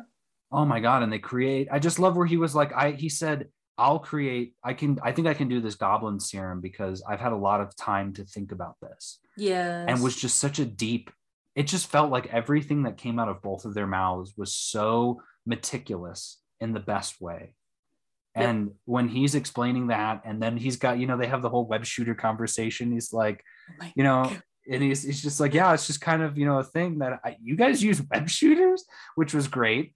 And so then they go to their place. They do an instigation through J. Jonah Jameson to get all the bad guys there. So essentially, they're going to get them all there. They're going to cure them all and save the day, sort of thing. And we get this beautiful, only could happen with Marvel Studios until another studio proves us wrong, of an amazing piece of character development with all three of them there on the scaffolding talking. And I'm sure you've got some bits that were your favorites. The things that stood out to me were Andrew Garfield saying, I've always wanted brothers. I just started shaking with that. And when he was like, hey, which is crazy that Peter says this, because he talks about, I had my own existential crisis. I ran out of webbing at one point. And I thought that was cool because I hated that in Spider-Man 2. And that was a really cool call out. But as was him being like, hey, what's with the self-talk, this self-doubt talk, which was crazy because he had so much of it in the movie. So you can clearly tell that he's learned from it. But for him to say, you're amazing. Yes, you are amazing. I know some people said they would have wished that he would have said, yeah, I'm the amazing Spider-Man. But I loved the we didn't need it. It was such an Andrew Garfield thing where he was like, I definitely needed to hear that. Thank you. Where he like kept repeating it because he clearly wanted to move on, was just so great. And then, the whole webbing thing. So where does the webbing come from? He's like, honestly, it's like, it's kind of like breathing. I don't really think about it. Does it come anywhere else besides your arms? He's like, no. And then him with his back. When he was like, yeah, my back, and he cracks his back. I've done that with people, and people have done that to me. And I was just like, this is so cool. And I saw too, there's a call out that the scene, and I think it was Spider-Man 2, where his power stops working and he falls from the building and smacks his back on the car, that they're saying maybe that was kind of what caused it. Obviously the web swinging too, but it was just amazing, literally amazing in every way. Yep. It's a callback to that moment in his movie, in Tobey's movie, but it's also an acknowledgement of, time has passed. They're not forcing anything, it's just that. And it's I know you already mentioned the writing team, but the more we talk about these things, the more I keep thinking like, oh yeah, that's excellent writing. That was a great, they wrote that really well. They did a great job putting, I was really worried how they were going to pull this off, everything they had going on, but they pulled it off, and they pulled it off just spectacularly. It almost felt like they weren't trying. Yeah. It was like it was just effortless. So great. It was so great. Yeah. All of it. And John Watts pulling those performances from Andrew and Tobey. I loved them all in this movie more than I've loved them in any other Spider-Man movie. All three, I would say that too. Yeah. All three of them, hands down. This was their best performance we got from all of them, which again, that's what it's so weird to say, Sarah, because you see Spider-Man 3, and again, for some, arguably Spider-Man 2, you name it, X-Men 3, Batman. The infamous thing was that sequels to superhero movies aren't good. They do not hold a candle to the original, and MCU just keeps doing it every single time, where you forget that this is a culmination. This is the end of a trilogy, and yet it feels just like so much more, so expansive, and yet it sets so much up too, and it's weird to think that when you're in here, like I never once was like, wow, this is just the end of a trilogy. I was just like, this is an amazing movie. Like they make good movies. They call them trilogies, but in a sense, it's one comic book run after the next one. And it's like, they just continuously keep doing it. And it's like, until they make a bad one, I'm going to keep going to see them, because when they have this caliber of quality, it's mind blowing. And to think about if we're going to get even a fraction of this with the Fantastic Four is just, John Watts, that has to be the reason why too, I think, because they, this has probably been in development for a while, and I wouldn't be surprised if it was like Kevin saw the work John was doing on this and he was like, dude, man, you want to do Fantastic Four too, because they're like legacy characters as well. And oh man, if they pulled things from like the Tim Story movies in and did the same thing they did with this, that would be insane. I actually really like the Tim Story movies, but God, yeah. And so then from there, the villains start coming, and we get great fight sequences. I know we've talked about it, but the fight sequences in these movies are just incredible. I mean, everything about them is amazing. And in this one in particular, we get to see what would happen in live action if three Spider-Men were working side by side, I'll say, not together. And it was cool because you realize how similar they are. And I think the biggest scene of it was when I think, what was it? Tom was holding on to something and he shoots some web and one of the other guys swings right through the web. And I was just like, and no one even said anything. I think it was Andrew. And it was like a minute later, he was like, sorry, because he probably didn't even realize it. And I was just like, that's right. These guys, they don't do team ups. And then they call that out. And he's like, okay, he's like, honestly, I'm not good at being anything more than solo. And Toby was like, yeah, me too. And he's like, look, I don't want to brag, but I will. I was in the Avengers. And Toby's like, you were? That's great. What are they? What is that? And Andrew's like, wait, is that a band? Were you in a band? It's like, no, it doesn't matter. And I love that because then they fed off of that. And Toby said, let's just focus on one villain. And then Andrew was like, yeah, we can all hit him all at once. And he was like, I love that. And then we got one of my favorite scenes in the movie of them all three jumping off the scaffolding, cheering while they all did their own famous moves. They spin around. I don't know who did it, but one of them web swings both of the other two and swings all three of them around. And we get another incredible moonlight side of the scaffolding with all three of them in their Spider-Man, kind of things. And then they all land in their own Spider-Man poses. And obviously cheers in the theater for that. But again, that's your comic book splash page right there. That's your that's your Spider-Verse, Spider-Geddon, whichever comic book series you like. The Clone Conspiracy, doesn't matter. That was just incredible stuff. And so we actually see them take out all the villains. So they zap Kane Marco. They use that thing to turn him in, which was great. And then we get to see him in that classic shirt. Yeah. And we get to see that it's Thomas Hayden Church, which again, you could have been like, because the voice was very deep, a little different. Yeah. And same thing with Rhys Ifans too, when they got him and he turned back into himself. And then we get to see Electro, who arguably was the most dangerous person of them all. Yes. And to see Doc Ock show up out of nowhere. And also we skipped over that, but I love just that whole turn of when he says, it's so quiet. Yeah. And was just I'd almost forgotten. Yeah. Right? It was just so cool to see. And so cool to see him working with Norman. And Norman saying, if all of this pans out, if you don't mind, if you need a job and you don't mind commuting to a different universe, was just so the smile that he had, because that was legit Norman. That wasn't Green Goblin. And that was just so cool to see him admiring Peter, to see all of them kind of admiring Peter, which we've never seen before. So in a sense, that's where I would say, okay, and comics and cinema, you guys are hearing this here first. I think Tom Holland is the best Spider-Man. Andrew Garfield is my favorite Spider-Man. And that's how I'll say it, because when you look at it, the other two could not accomplish what Tom Holland did. And although Tom Holland screwed up and brought all these people in, look how he brought out the best in all of these villains. And he fought for them to get a second chance, which none of the other Spider-Man did. And again, products of their time, that's fine. But when you're looking at it from that thing like that, to me, that's the only argument that you need to say that he's the best Spider-Man, best Peter Parker, whatever you want to call it. That's what it is.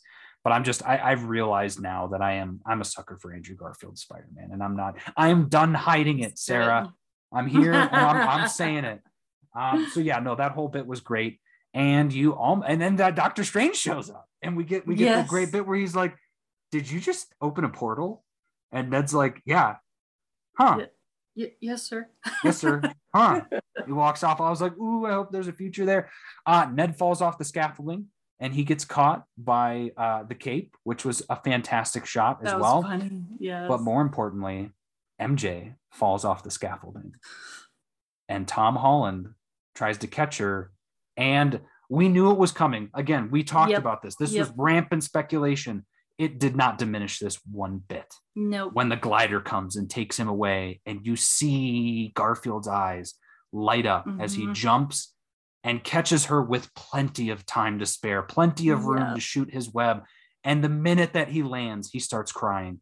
And I started welling up, because I was just like, this is the I was gonna say retribution. I don't think that's the right word, but just this made everything worth it from the last movie, to see him redeem himself. Absolution. Yes. Perfect word for it. And I loved when his first thing, again, he's crying, there's a million things going on in his head, and he just says, "Are you okay?" And I'm getting rolled up now too. And she says, "Yeah, are you okay?" And he just kind of nods, and you just know while you're watching it. And it just, my God, that was just, what it means to him to finally, because that moment has replayed in his head so many times. Yeah. And for it to finally end in a way that doesn't hurt anyone. He healed. He had to have experienced a little bit of healing in that moment, being able to save MJ. But there, as soon as in my theater during the first showing, when Tom's Peter gets pulled away from, he's reaching out for her, and he gets pulled away by the glider. Some bro, I don't know where in the theater, he was behind me somewhere, but this guy knew exactly what was going to happen, because he just screamed, "Andrew!" and then the camera cut to Andrew. Oh, that's so cool. Like, yeah! And then everybody screamed because they were so excited. Oh, I wish I could. It was hilarious. You know what's funny? I feel like in my theater experiences, especially, it felt like in the first one, there was a ton of people dressed up as Spider-Man at mine too. I saw the Homecoming OG costume that he made himself. I saw the Tobey Maguire costume. I saw the OG Tobey Maguire one too, that he wears in the wrestling ring. I just saw so many people, and I was like, "Oh, this would be great," but it felt like, that gun shy feeling. Maybe a lot of these people haven't been in theaters for a while. You've forgotten how to scream. You've forgotten how to clap and cheer, and it's just funny. It felt that way. It felt very tepid in not a bad way, because there's still a lot of cheering. There was a lot of it, and it was great. But it just felt like there were certain moments where you'd get a couple people who'd be like, "Woo!" and you'd hear a couple claps, and then no one else would join in. But then the next one, a bunch of them did. So it was like almost like people were kind of testing the waters with where we're at, which to me is great, because you've seen that progression. I maybe had 2 cheers max with Black Widow. I had more in Shang-Chi, none in Eternals. I cheered in Eternals on the second viewing at the very beginning, because I was just like, that's your Avengers shot. Yeah. And you're getting that as the first scene of the movie, of them all showing up and the music. And I was just like, that's like Portals in a sense, but no one noticed that. And that's fine. It's fine. But like, this is the first time we've had something like this since Endgame. And I just feel like people were, you got to get a little more comfortable and comfortable in the theater, which again, good thing. It feels like with already they've got 50 million on the first night, and Endgame got 67 million. The only other thing that had more than it was Force Awakens, which got 57 million. And you look back, these are pandemic numbers, and that is huge. Granted, they did open up at 3 p.m., which does give you maybe 1 more showing, 2 more showings maybe, because it's a long movie. You're not getting as many, but that's really impressive. And I think this is one of those things where, and I hate saying it, that we're in a new landscape where certain movies are, they're money getters, and they're the ones that are going to draw people in. And I'm sorry that it's Disney movies and specifically Marvel movies that people are wanting to go see, these action movies. But when you look at it in this day and age, that's the escape that people want. They want to see these larger than life characters that are so much like them. When you look at someone like Peter Parker, versus it just, it always comes to my mind, I don't know why, but I always just think of Manchester by the Sea. I don't know why, but that movie, it just, to me, that's like the epitome of the indie movie, where it's like, it's just a movie about a guy. And yeah, it's a great movie. It's phenomenal. But it's like, I could get why not a lot of people want to go see that in theaters, or why people don't want to go see West Side Story in theaters. Same thing. I know I've said it before, I'm not a huge musical guy, but I was like, why did we need West Side Story? No one was asking for a remake. No one needed this. And yeah, here you go. It only made 10 million. Do you realize that now? Studios. Yeah. And again, it's a bummer because we want to have a variety in our films, but you got to acknowledge that if these theaters are going to come back, these are the movies we need right now. We're back to square one, where we need the big blockbusters so that these little movies can make it back in the theater again. But the landscape has changed. I mean, people, they've got the option to watch things at home. And I hope, and I know that it's going to be more than a hope as it goes on, that this is going to be one of those linchpin moments of these people going into this theater and hearing those cheers and remembering. I mean, every person we've talked with, every review I've heard has compared it to Endgame. Yes. And that was the ultimate theater experience for most people. And to have that compared to this, to me, it sets off a signal to say, hey, you can still have these moments in theaters. Yeah, we're never going to get back to the way things were until a long time from now, but that doesn't mean the experience has changed any. And that's a really good feeling. Yeah. Yeah. I mean, to experience that kind of cinematic perfection, culmination of, so many years of films. I mean, arguably it's this longer than the MCU. Yeah. Because this would have started with 2002 and as opposed to 2008. To be able to witness something like that once in your lifetime is awesome, but now we've done it twice. I did not expect to ever have that kind of experience again, unless it was like 20 years from now. The next Avengers movie that happens in 6 years.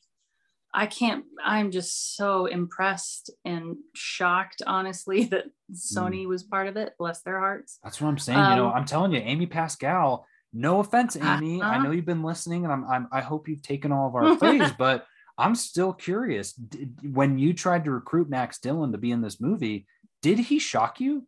Because, we've been seeing this hairstyle that you've got. And again, I'm not going to bash one over the other, but it kind of looks like you're a little unhinged. And it makes sense because I could see why those decisions have been made with all the past Spider-Man movies. But when you look at, the things that she said in the past, I'm not going to speculate on Amy Pascal. We don't do that in the podcast, but there's something off about her.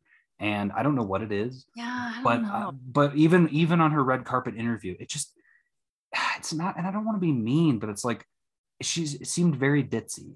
And I was just like, but you run your own movie studio. Like she must be the kind of person that people like being around because she seems very fun.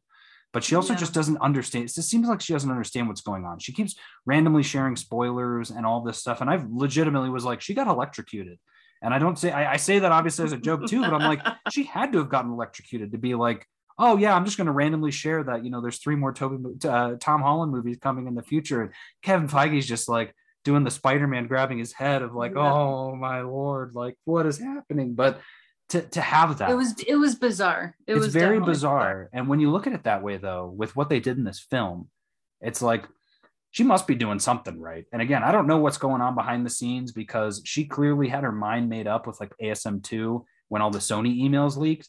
And good on her for canceling a lot of those projects. Good on Sony for being like, we kind of messed up because we got to see laid bare that Kevin was trying to help them. And they weren't listening, and the box office, and the reviews showed that. And so they've come around, which is great. But it's interesting. I'm very interested, and we'll talk about this in a sec, of what the future is for Spider-Man, because with what I've seen from Amy, I'm still incredibly nervous, but I'm a lot less nervous than I was before, which is great. Yeah.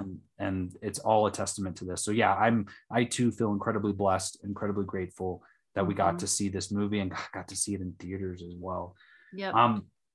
As we move along in this scene, there's a couple of other things I wanted to call out too. So we talked about it already of Miles, the call out from Electro, talking about, wishing that Miles was in this universe. I mean, he just says a black Spider-Man. Obviously we know he's kind of talking about Miles, but it could be anyone.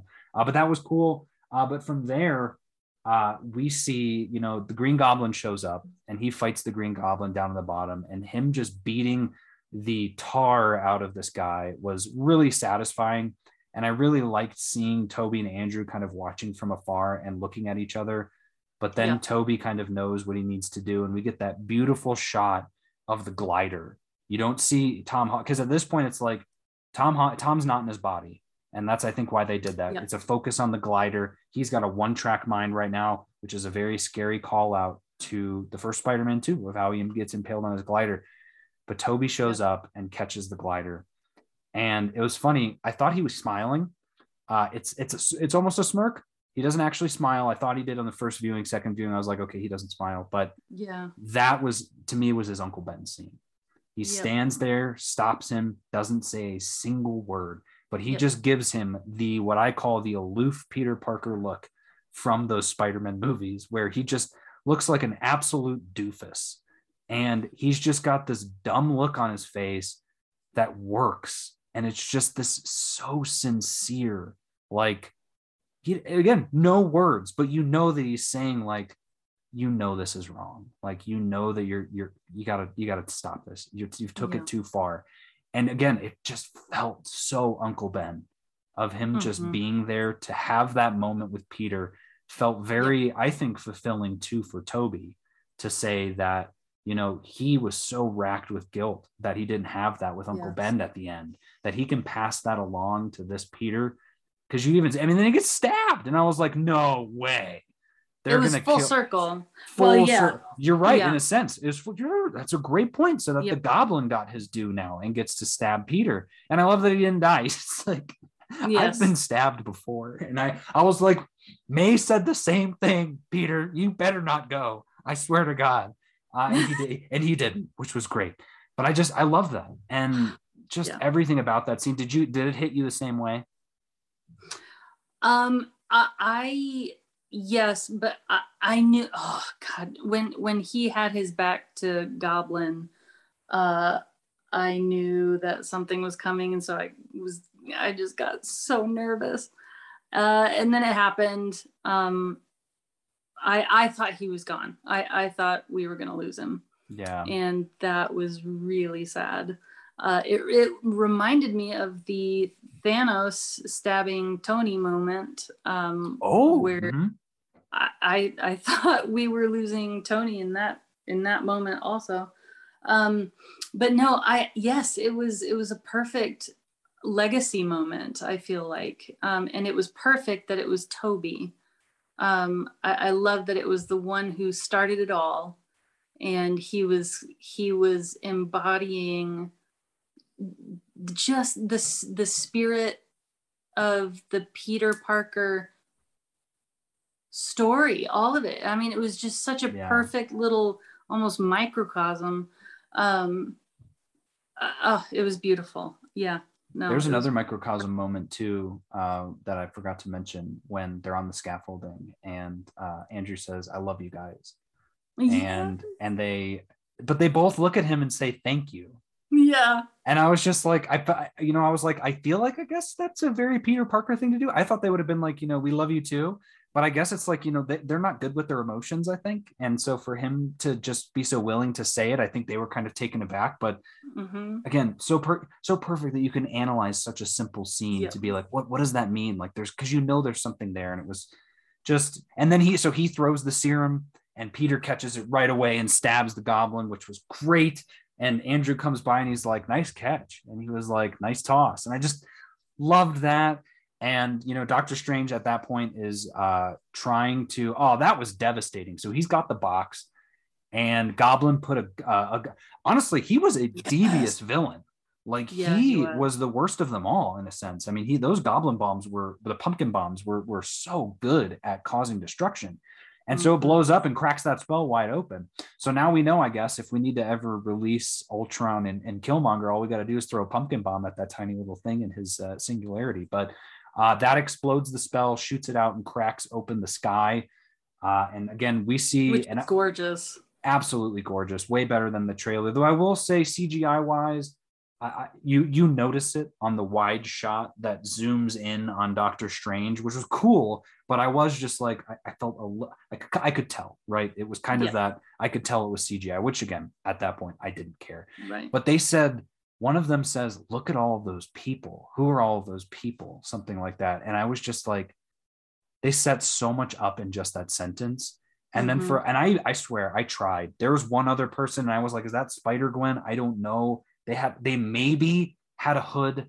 It was too fast to tell. I tried looking. I couldn't see anyone else on my second viewing besides the one I saw on the first.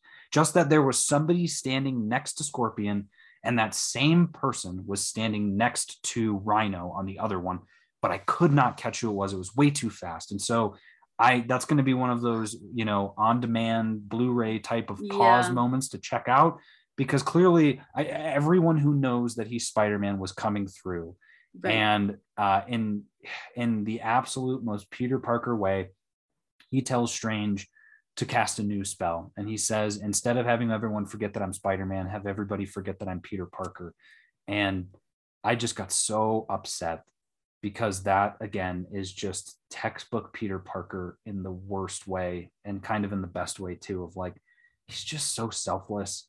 And it angers me how selfless he is, because he puts everybody else above him. And that is why he's got the famous Parker luck, because he's a selfless person. And so, Strange says, even Strange is like, are you sure about this? Because he says, everybody that loves you, we won't remember you. I love the way that I don't know if it was exactly that phrase, but he was basically saying that he loved Peter. Yes. And I was just like, the way that he said it was, and then he says, call me Steven. He says that still sounds kind of weird. It's because he paused right after he said it. He took a very just brief pause, but it emphasized that he said we, meaning him. I also love you, Peter. What are you doing? I know. Yeah. And so he says, okay, well, go down and say your goodbyes. And so he gets down there, says goodbye to the Peters. They give that great hug scene where you see Tom's face on the one, and then it's the other two on the other. And we didn't say anything about it, but like, all their costumes were brilliant. I loved that. I love that we got all the same costumes. That was great. I love that you couldn't really tell who was who, because it was just like, they're all Spider-Man. It's so perfect. This is great. You can kind of tell, Toby's got the bigger web pieces, but it was just so great. And then he goes to Ned and MJ, and we get the scene that you should have gotten in Spider-Man 1 of actually having a heartfelt conversation. And I teared up at this scene of him being so willing and saying, I will find you guys, and I'm going to re-explain everything to you, and it'll be like none of this ever happened. And Jacob, or Ned, is like, I know you will. Like, he's like, I promise. He's like, I know, I trust you, and gives him a hug. And then, MJ says, I love you. And we get to hear Peter say, I love you back, because again, Toby never said it back to MJ. And that was a very angering moment. But then she stops him and says, don't say it. Tell me it when you come find me. And I'm just, that first viewing, I was broken, because I was like, we're not going to get to, I know we're not going to see that in the movie, but I was like, I can't wait to have that moment. Yes. And then we get the ending. And it seems like we won't be seeing that moment. And it was just so Peter Parker. Selfless. Absolutely selfless to see. And I commented on this, that this is the first we see MJ, and you see it as the movie progresses, because she doesn't share much about it, but you can tell her home life is not good, just like Kirsten Dunst, when she says it's Jones, not Watson. I don't go by that name, so clearly that's her dad's name. Mm-hmm. And we just see this progression of her becoming happier as the movie goes on. She has friends now. She said before that she never had any friends in the other movies. And we just see her becoming a more positive person. And I think that might have been in the red carpet too, Zendaya, when they were saying, what can we expect from her? And she was saying, she's kind of coming to terms with like actually being happy or something like that. And for Peter to acknowledge that in his head and say like, I can't ruin this. And she's still wearing the Dahlia necklace. She's got the Band-Aid on her head. And he says, are you okay? What's that? And she says, it doesn't hurt much anymore, is all she says. But he's just, I know he's thinking, I'm going to prevent them from getting hurt in the future. Yep. And it's so selfless and I hate it. But this is how you do it right. This is the fixing of all of the other times that Tobey's franchise specifically screwed this up. And it's just of him having that whole speech planned and like practicing it as he's walking was just. And I think he was going to until he sees the Band-Aid on her forehead. And he's reminded of what he blames himself. He blames himself for, even though it was their choice to help him. And they both said at the beginning that they would not change a thing.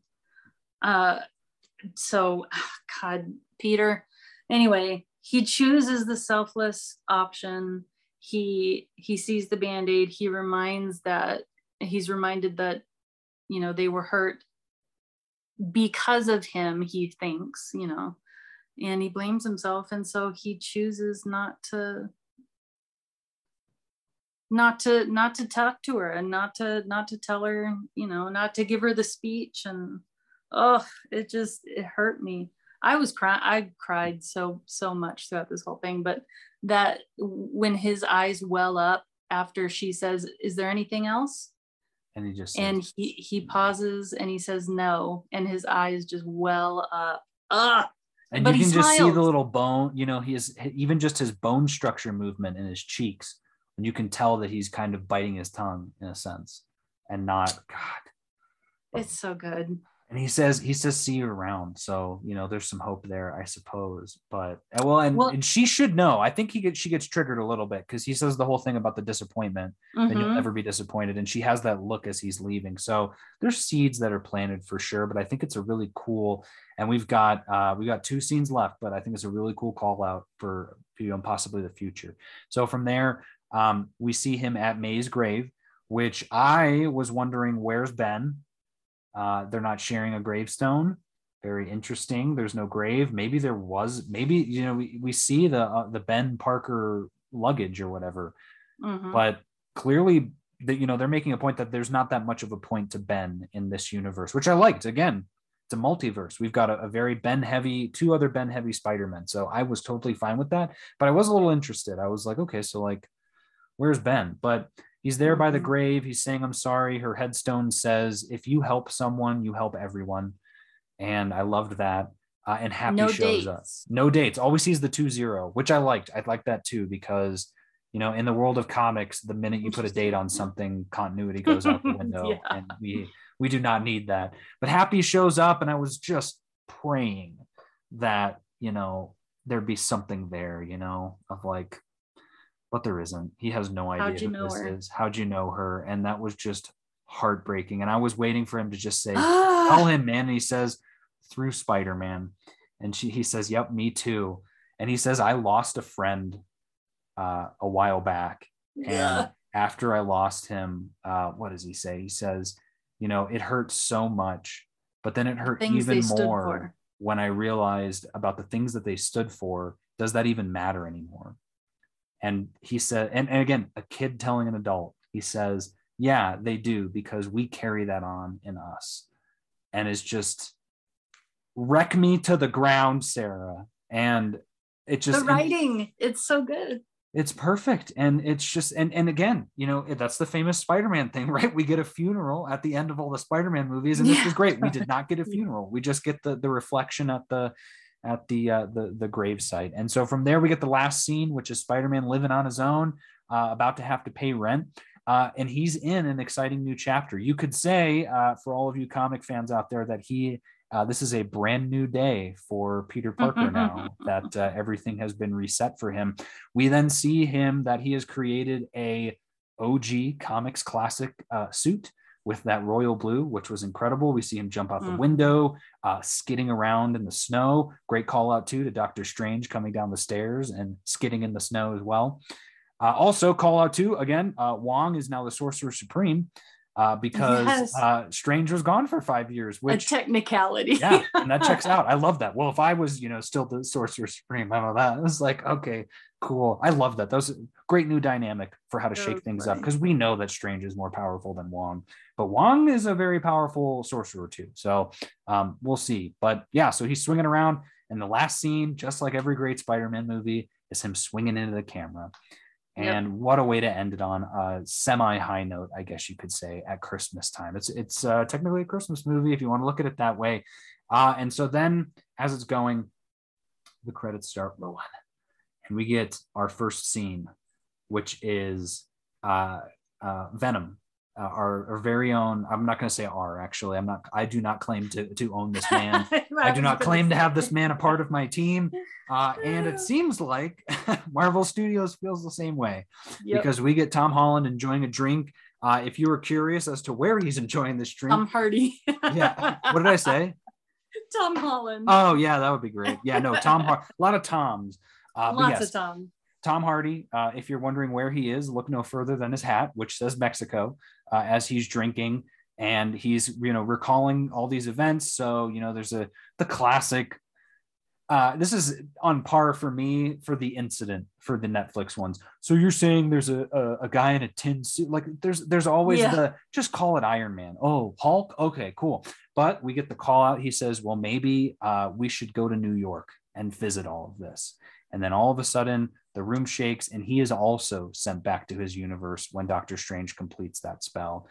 But there's a tiny little bit of the Venom symbiote that is left behind. And so let's start. And so that, okay, we'll just say that. And then let's start with first, before we get to the very exciting post-credit scene, the end of the Spider-Man movie. So here's a couple of things. First off, if I had any nitpick, why didn't Spider-Man just stay with MJ and Ned after the spell was cast? And the minute that the spell is cast, go, hey guys, I'm right here still. As you can see, I'm in my Spider-Man suit and I don't have a mask on. My name's Peter Parker. I'm also Spider-Man, and we've been best friends for 5 years. No, he swings away. That didn't make sense to me. Was there something to it? Obviously, beyond it being a movie, that it needed to happen that way? Yeah, I think it was probably, it's probably going to be setting up this just wild theorizing, but Ned Leeds doesn't know Peter Parker anymore. So is this part of setting up the next phase of his MCU arc? I don't know. Maybe he'll be in Doctor Strange in the beginning, training. Yeah, could be. Could be cool. I forgot what I was gonna say. I'll think of it. Okay. But yeah, the ending, the coffee cup. So the coffee cup and the sewing machine, Peter is sewing his new suit with May's old sewing machine, which I thought was that's just oh wow, very sweet. And what was the coffee cup? The coffee cup was the same cup from MJ's shop. So he's clearly frequenting it, a la Andrew Garfield stalking Gwen. That's right. Yes. And and I put a note here too, which is why there's a few things I'll forgive almost everything for this movie, but I said, why didn't he just, state everything? I said, unless he always meant for them to forget. And I think, I think part of him. Yep. And I think that's why he took off, is because he felt like this would be a fresh start for everyone, which is really heartbreaking when you think about it that way and watch it like that. So I said, so what happens now with everyone forgetting? I think that's the crux of the conversation for what happens next is, so the entire world, arguably the entire multiverse, has forgotten who Peter Parker is. So the Avengers no longer know who he is. No one from the movies does. Nick Fury, none of them do. All they would know is that they fought with Spider-Man during, the Battle of New York, or the battle at Avengers Compound, whatever you want to call it, which is a really great way for having him disappear from the MCU, in terms of them saying he's going to go off and do his own thing. You'd never have to wonder, why are they not including Peter in this? Because they have no idea who Peter is. But What do you think about that? What do you think of, any thoughts on what could come from that? I love Tom Holland. I hope they're not dismissing him from the MCU. But I'm not sure how the spell works in terms of, so I guess it would work in every universe, right? So it affects point. the multiverse. Yeah.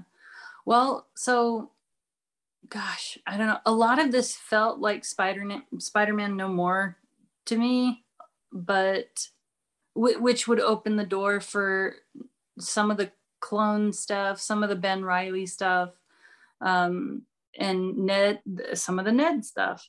So I don't know. I'm just not ready to say goodbye to Tom Holland. Yeah, me either. And it sounds like we're not, because yeah. Pascal thanks, Amy. Yeah, thanks, Amy.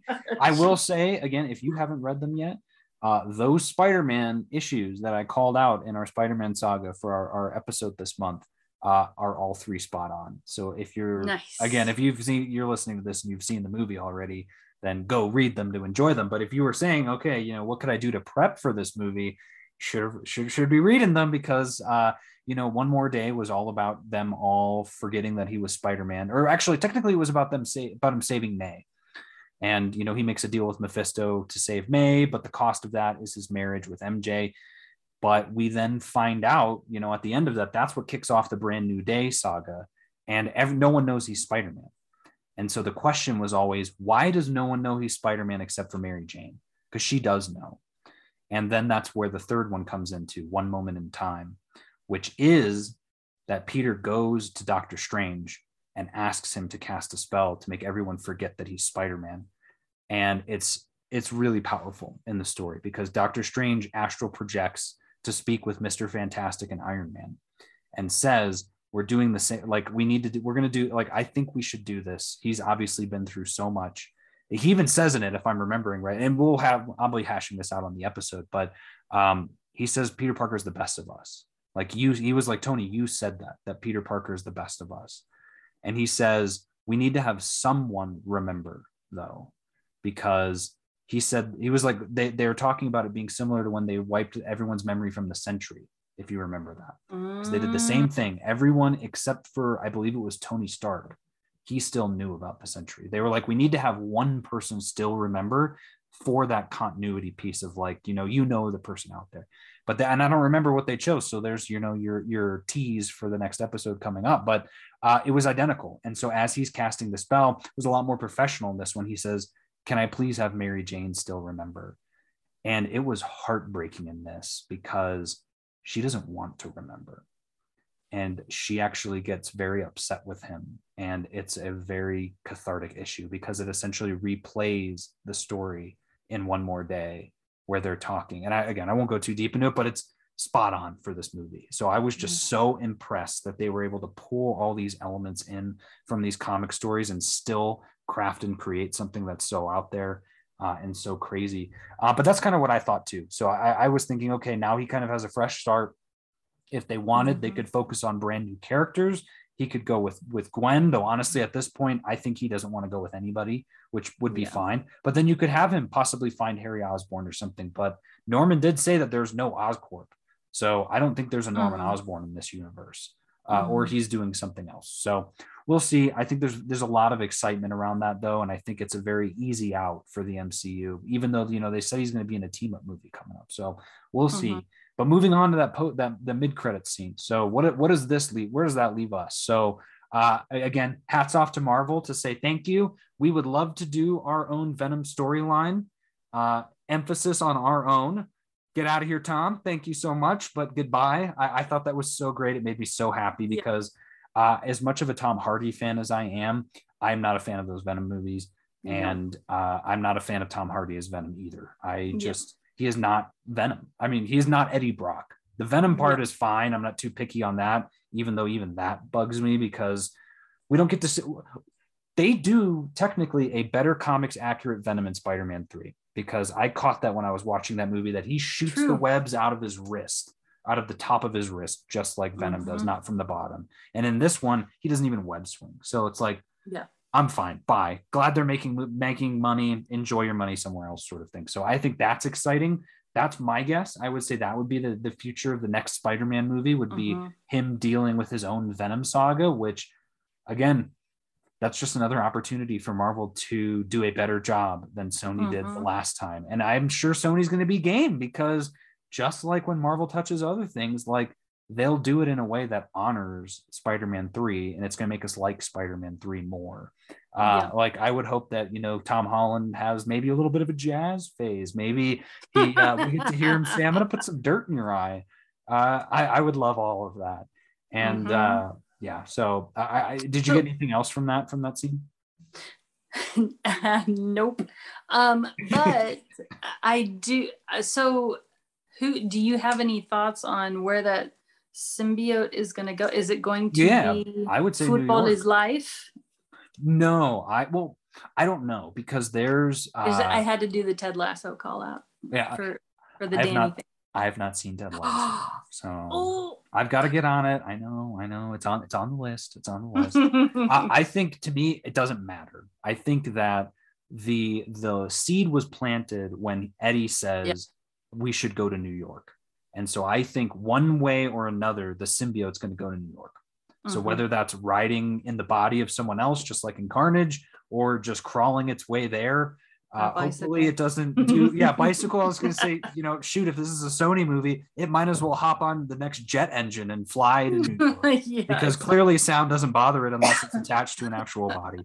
So yeah, but that would be my bet, is that it somehow gets to New York and there it is. But again, I am a huge Venom, huge Carnage fan, and so to see an actually good version of it that is, Mhm. whatever, I'll take that. I would love that. Yep. Yeah. I'm excited for the possibility of a good Venom appearance and slash a movie. good Eddie Brock. And yes. I was thinking about this, of like, don't point a gun at me and ask me who you think is going to be the next Eddie Brock, because I'd need to sit down and think about it. But you look in the comics, and it's like, he's not like a super buff guy, but he's a little bit, he's built, but he also has blonde hair, and he's kind of a jerk, and he's more of like a Flash Thompson in a sense. And Tom Hardy did not embody that at all. Tom Hardy, but he again, he's good for what his movies are. I just don't care for them. But then even Topher Grace, he was the exact opposite of anything that you would have wanted, because he's too scrawny. So I just hope that they would find a really good Eddie Brock and have it be, a comics accurate sort of. I mean, you hear it here first. Maybe that's what it is.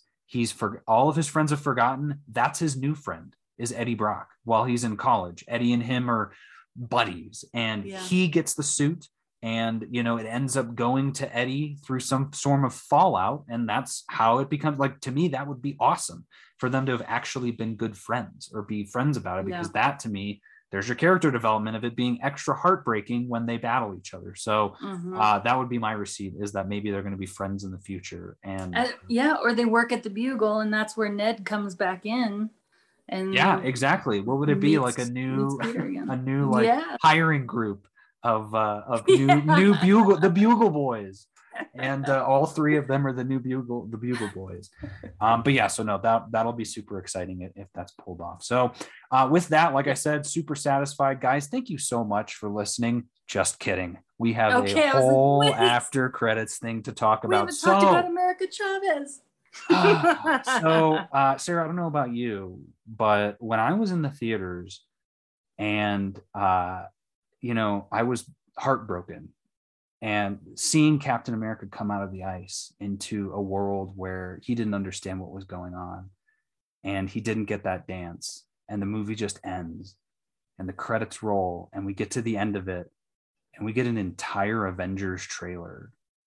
I was blown away by that. I thought that was the coolest thing in the world. And then we never saw that sort of thing again until last night.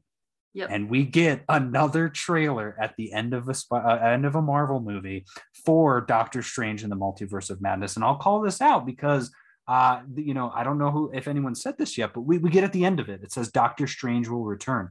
We never get a Spider-Man will return in it. And I don't know what to think about that. I don't either. I don't even want to think about that. But we get a Doctor Strange trailer. Let's see if we can break this down. We get just the same as Avengers, a bunch of quick succession shots. We see that the multiverse is broken. We already called that this movie was going to be leading directly into the multiverse of madness. And it is. This thing looks like absolute madness. I mean, Octavius even says it in his cell that this, what is this madness? What is this madness? And so we see that Doctor Strange is kind of dealing a little bit with the fallout. We get multiple what if call outs. He walks out of his building and the entire city is starting to go up into blackness in the sky. We see the Doctor Strange from What If. Again, not confirmed, but it looks almost identical. That beard that he's got, or the goatee, just absolutely gives it away. So we get that. We get a quick shot of a star on the back of a certain jacket. And we get America Chavez. We see her in the door when she's there. I just can't wait to see how they translate her punching through realities. And have you read I'm so excited. Have you read the newest America series, the miniseries? Yes. Did you like that whole bit about the fact that she's actually, and it's not spoiled. You can find this on Marvel Unlimited. This may or may not have nothing to do with the movies, but it's revealed in that she's actually not from another universe, that she was experimented on with a bunch of other people. And those powers are real. Everything about her is real. It's just that she actually had, and she did have two moms. They weren't from another universe. They were from some utopia. They're just regular scientists. And I really liked the way that they went with that. I was just like, that's so wild that you can give such a fresh take with a character who's already so fresh. And I'm wondering, what are they going to do in the MCU? Is it going to be her being from, I don't remember the name of where she's from. It's like it's like a 2-word thing. It's like basically like the perfect utopia or something like that. It's from the Utopian Parallel, I think is what it is. It's something utopia. Yeah. But yeah, so we get America. We won't dive too deep into her, but Sarah, I could just tell from her reactions, and I was the same way. She's one of my favorite new characters. I mean, I'm a sucker for strong female characters in comics. And if you guys have known this from all the comic talk we've been doing, and I know you are too, Sarah. So I'm sure that was really exciting for you. Oh yeah. I mean, when I saw the star, I yelled, I was like, America! And the people next to me were all like, oh, are you okay? I was like, I'm just trust me, I'm fine. I'm just hyperventilating. We see that. We see Christine Palmer in a wedding dress. What does that mean? We see Christine Palmer with America and Strange coming through that door. What does that mean? We see Elizabeth Olsen as Wanda. She got a big cheer at my show. Oh yeah. As did when he said, "I'm not here to talk about Westview." Was like, oh, this is so good. And I'll tell you guys, if you guys want to laugh, here at Comics and Cinema, we love speculating, but we know there's a limit. We know there's, you should appreciate things for what they are. There are places out there that don't do that. And, good, bad, or indifferent. One of them being, I believe it's Emergency Awesome. I don't remember. It's a YouTube channel. Typically, if you are wanting to see a reaction or, a breakdown of a Marvel movie or of a TV episode, they will have their clip up almost immediately the night of, very fast. And they're very thorough. They'll catch things that I don't see. And I'm like, oh, wow, that's really cool. They had a video from a couple days ago of the leaked Doctor Strange stuff. And so I watched that last night because I was like, I would love to see what it was. And he's basically saying in the video, he's like, none of this is confirmed. I am basically sharing with you what I saw from the leak. I would encourage all of you to watch it because he got so many things wrong on it that it was hilarious. And he's talking about, Wanda's actually going to be the villain in this movie and that she feels like Strange is trying to attack him because of Westview. And I was like, no, that's not what happens at all. Talking about, different creatures that weren't in the trailer at all of this stuff that I was just smiling that I was like, you know what? I'm glad that's what the leak was, that, and if it's right, it's cool. I would recommend watching it now so that you forget about it by the time that Doctor Strange come up. But I was giggling because I was just like, why do you need to make a video about a leak? Like that just, I get that you need the views, but it was just so funny to me that even a day after the night of the movie coming out, you're proven wrong. Why would you want to have that on your conscience, sort of thing? But so we see in here that he needs Wanda's help. We get to see a badass Wanda scene for doing some spell casting. He says, what do you that know costume. About the multiverse? That costume. Yeah. Oh man. And what else did we get to see in here? We see, a couple good shots of Wong. We see Mordo, and Mordo, the man with the absolute fantastic dreadlocks. I thought his new hairstyle is fantastic. Yes, those braids. Oh yeah, he can get it. That was great. I'm trying to think if there was anything else that stood out to you in the trailer? Yeah, I mean, evil Doctor Strange.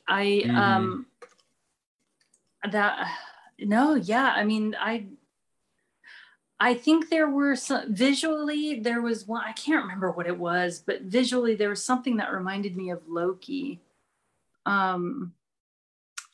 It looked like it was in the cosmos. Do you know what I'm talking about? I do know. Like, was it with the door lighting? Yeah. What was all that? Purple. I think that was just something. Again, I have no idea, but yeah, some sort of multiverse thing. As I'm thinking too, we get another what if call out because Mordo says the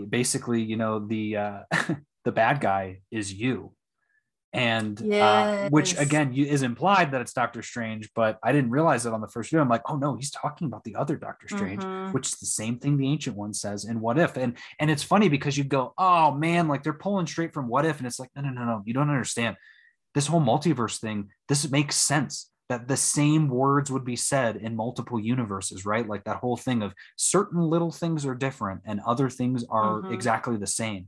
And I love that they're doing that there's some similar call outs, some similar quotes, yet there's other things that look like they may be a little bit different. That was so cool. I will say too, I don't know if anyone noticed. I mean, of course you have noticed, but the creature that was in this as well. Some said that was Shumagarath. It is not. Again, we have no confirmation from MCU continuity as to what it is, but there is a Lego set that's already out with Gargantos is what it is. And apparently that's a character in the comics. I'm not familiar with it, but the Lego set is that exact same creature with Doctor Strange, America Chavez, and Mordo, I believe, or Wong as the characters in the little Lego set. And it says Gargantos attacks or whatever. So that's Gargantos, not Shumagarath. Though, wouldn't be surprised if Shumagarath or some other wild creatures show up in this, especially with, that was one of the other things he said in that video. He's like, so this trailer is going to have a ton of crazy creatures, just like in What If. And I was like, all we got was the one, but thanks for playing. But if that, I would believe it for the movie, though. I think we would probably get, because you're going to have the bad Doctor Strange. I'm not going to call him the bad Doctor Strange. You got the, I'd call him the cool Doctor Strange, explaining how he got all of his power. I'm sure they'd have flashbacks of him sucking up all of those souls. Yeah. That was the only other thing really that I think that I noticed. But it just, again, the electricity of getting to see a teaser trailer in a movie that I thought we were going to get. I'd called it, but I had called it as being a trailer before the movie, and this makes way more sense. I love that it was at the end of the movie. Yeah, I did too. And speaking of saying the same things, did you catch Spider-Man's line when he webs up Doctor Strange over the Grand Canyon and he takes the box and he goes back through the portal and he says, he takes the ring from Doctor Strange and then he says, I'm sorry. And then he says, but I have to try. Which is the exact same thing that Dane says at the end of Eternals. Oh. Which I thought was... That's right. Wow. Okay. There's a lot of cool quotes like that. It might be, but I think that's still really cool because it just shows you how many heroes are in that selfless nature of like, I got to do something, right? And that brought up something too that I was thinking of, but I lost the train of thought. Maybe I need Doctor Strange to put me back on that train. That whole and that whole mirror dimension thing was just that was crazy. And when it collides together, oh man, it's so good. Yeah. Okay, so I'd asked this question earlier, and I kind of gave a little bit of my thoughts. What to you? What does No Way Home mean? I think, at this juncture in Peter's life, I don't think there's anything at the end of this movie. He has nothing that's familiar to him. There's nothing left, that feels like home to him. Yeah. And he has to make his own home now. And that's so sad. As it's coming out of my mouth, it just makes me so sad. Yeah. Oh, and what was really sweet too that I really liked seeing when he takes the photo album out of the box, or he takes the picture out of the box, and he's got that GED study guide. Yes, yeah. That made me really happy and also really sad at the same time, because I was just like, to me, and I don't know if you caught that or thought that too, I was like, so he dropped out. Yeah. And is just going to get his GED instead, which is just, he could have stayed. Like, I'm sure he had the grades and all of that, but I think he just didn't want to be around any of that anymore, and he couldn't. And that happens to a lot of people. But I just thought that was a really, and I don't know if that was intentional on their part, but I thought it was a really cool message, because there's a lot of stigma around education in society, and you having to get X, Y, or Z. And it's like there's no shame in that if you can't finish school, you just go get your GED instead. Like, at least it's the same thing. I've at least try something, right? Like, I've got to try. And it's just was really cool to see that they highlighted that along with all the other science stuff. Like, there was a lot of pro education conversations in this movie. Yes, that was just really cool to see. I mean, it goes back to the whole high school learning, all that sort of stuff. And the fact that they're at the Midtown Science School compared to like just regular Midtown High and the other series is just, I don't know. I thought that was a really cool kind of that is really surprise. Cool. I like that. That's a good call out. Yeah. Yeah. So Sarah, any final thoughts about Spider-Man No Way Home as we wrap up? Oh man, I cannot. I don't have enough words yet to describe how much I love this movie. I think it's already great. I think it's just going to keep getting better every time we watch it. Yeah. And I think it's going to stay in my top 3 MCU movies for a long, long time.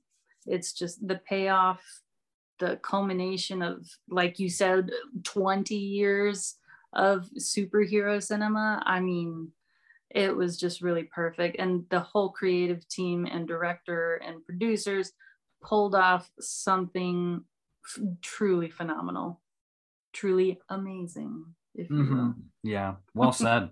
I'll say this too, though. Hopefully that you've have some more words come to you as time goes on, because both of us are going to be on Earth's Mightiest Weirdos on this Sunday. Yes. Our good friend Brian and myself are going to be hosting as we have a bunch of guests join in to talk about what our favorite moments were from the movie, favorite sections of the movie, breaking down all kinds of things. So if you're still here with us, and I hope you are, because this has been an absolute blast to talk about, please join us Sunday night at, I believe, 7 p.m. Eastern.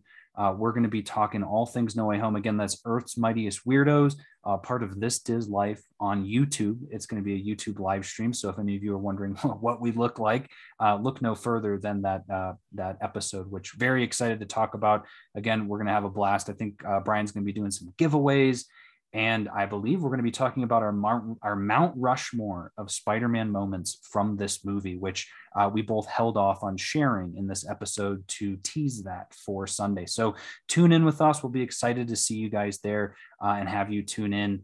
But for Comics and Cinema, Sarah, again, thank you so much for joining us on this episode. It was an absolute blast to talk this movie out. Yes, my pleasure. Thanks for having me back for the 200th episode. I know. I'm still kind of blown away that we're here at this moment. Again, I just didn't anticipate, kind of like with this movie, right? And that's why I'd been planning this since probably 2 months ago. I'd done the math and I was like, you know what? I think I get the 200th episode to be Spider-Man No Way Home. And it kind of like, that's the perfect movie to talk about on the 200th episode of just 20 years, the 2-0, all that sort of, any which way you want to look at those numbers is just exciting. So again, for all of you out there who have been with us from the very beginning, halfway through, or even just on this episode, thank you so much for listening, for tuning in. And for Comics and Cinema, I'm your host, Alex Klein. Thank you so much for listening, and we will see you in the multiverse.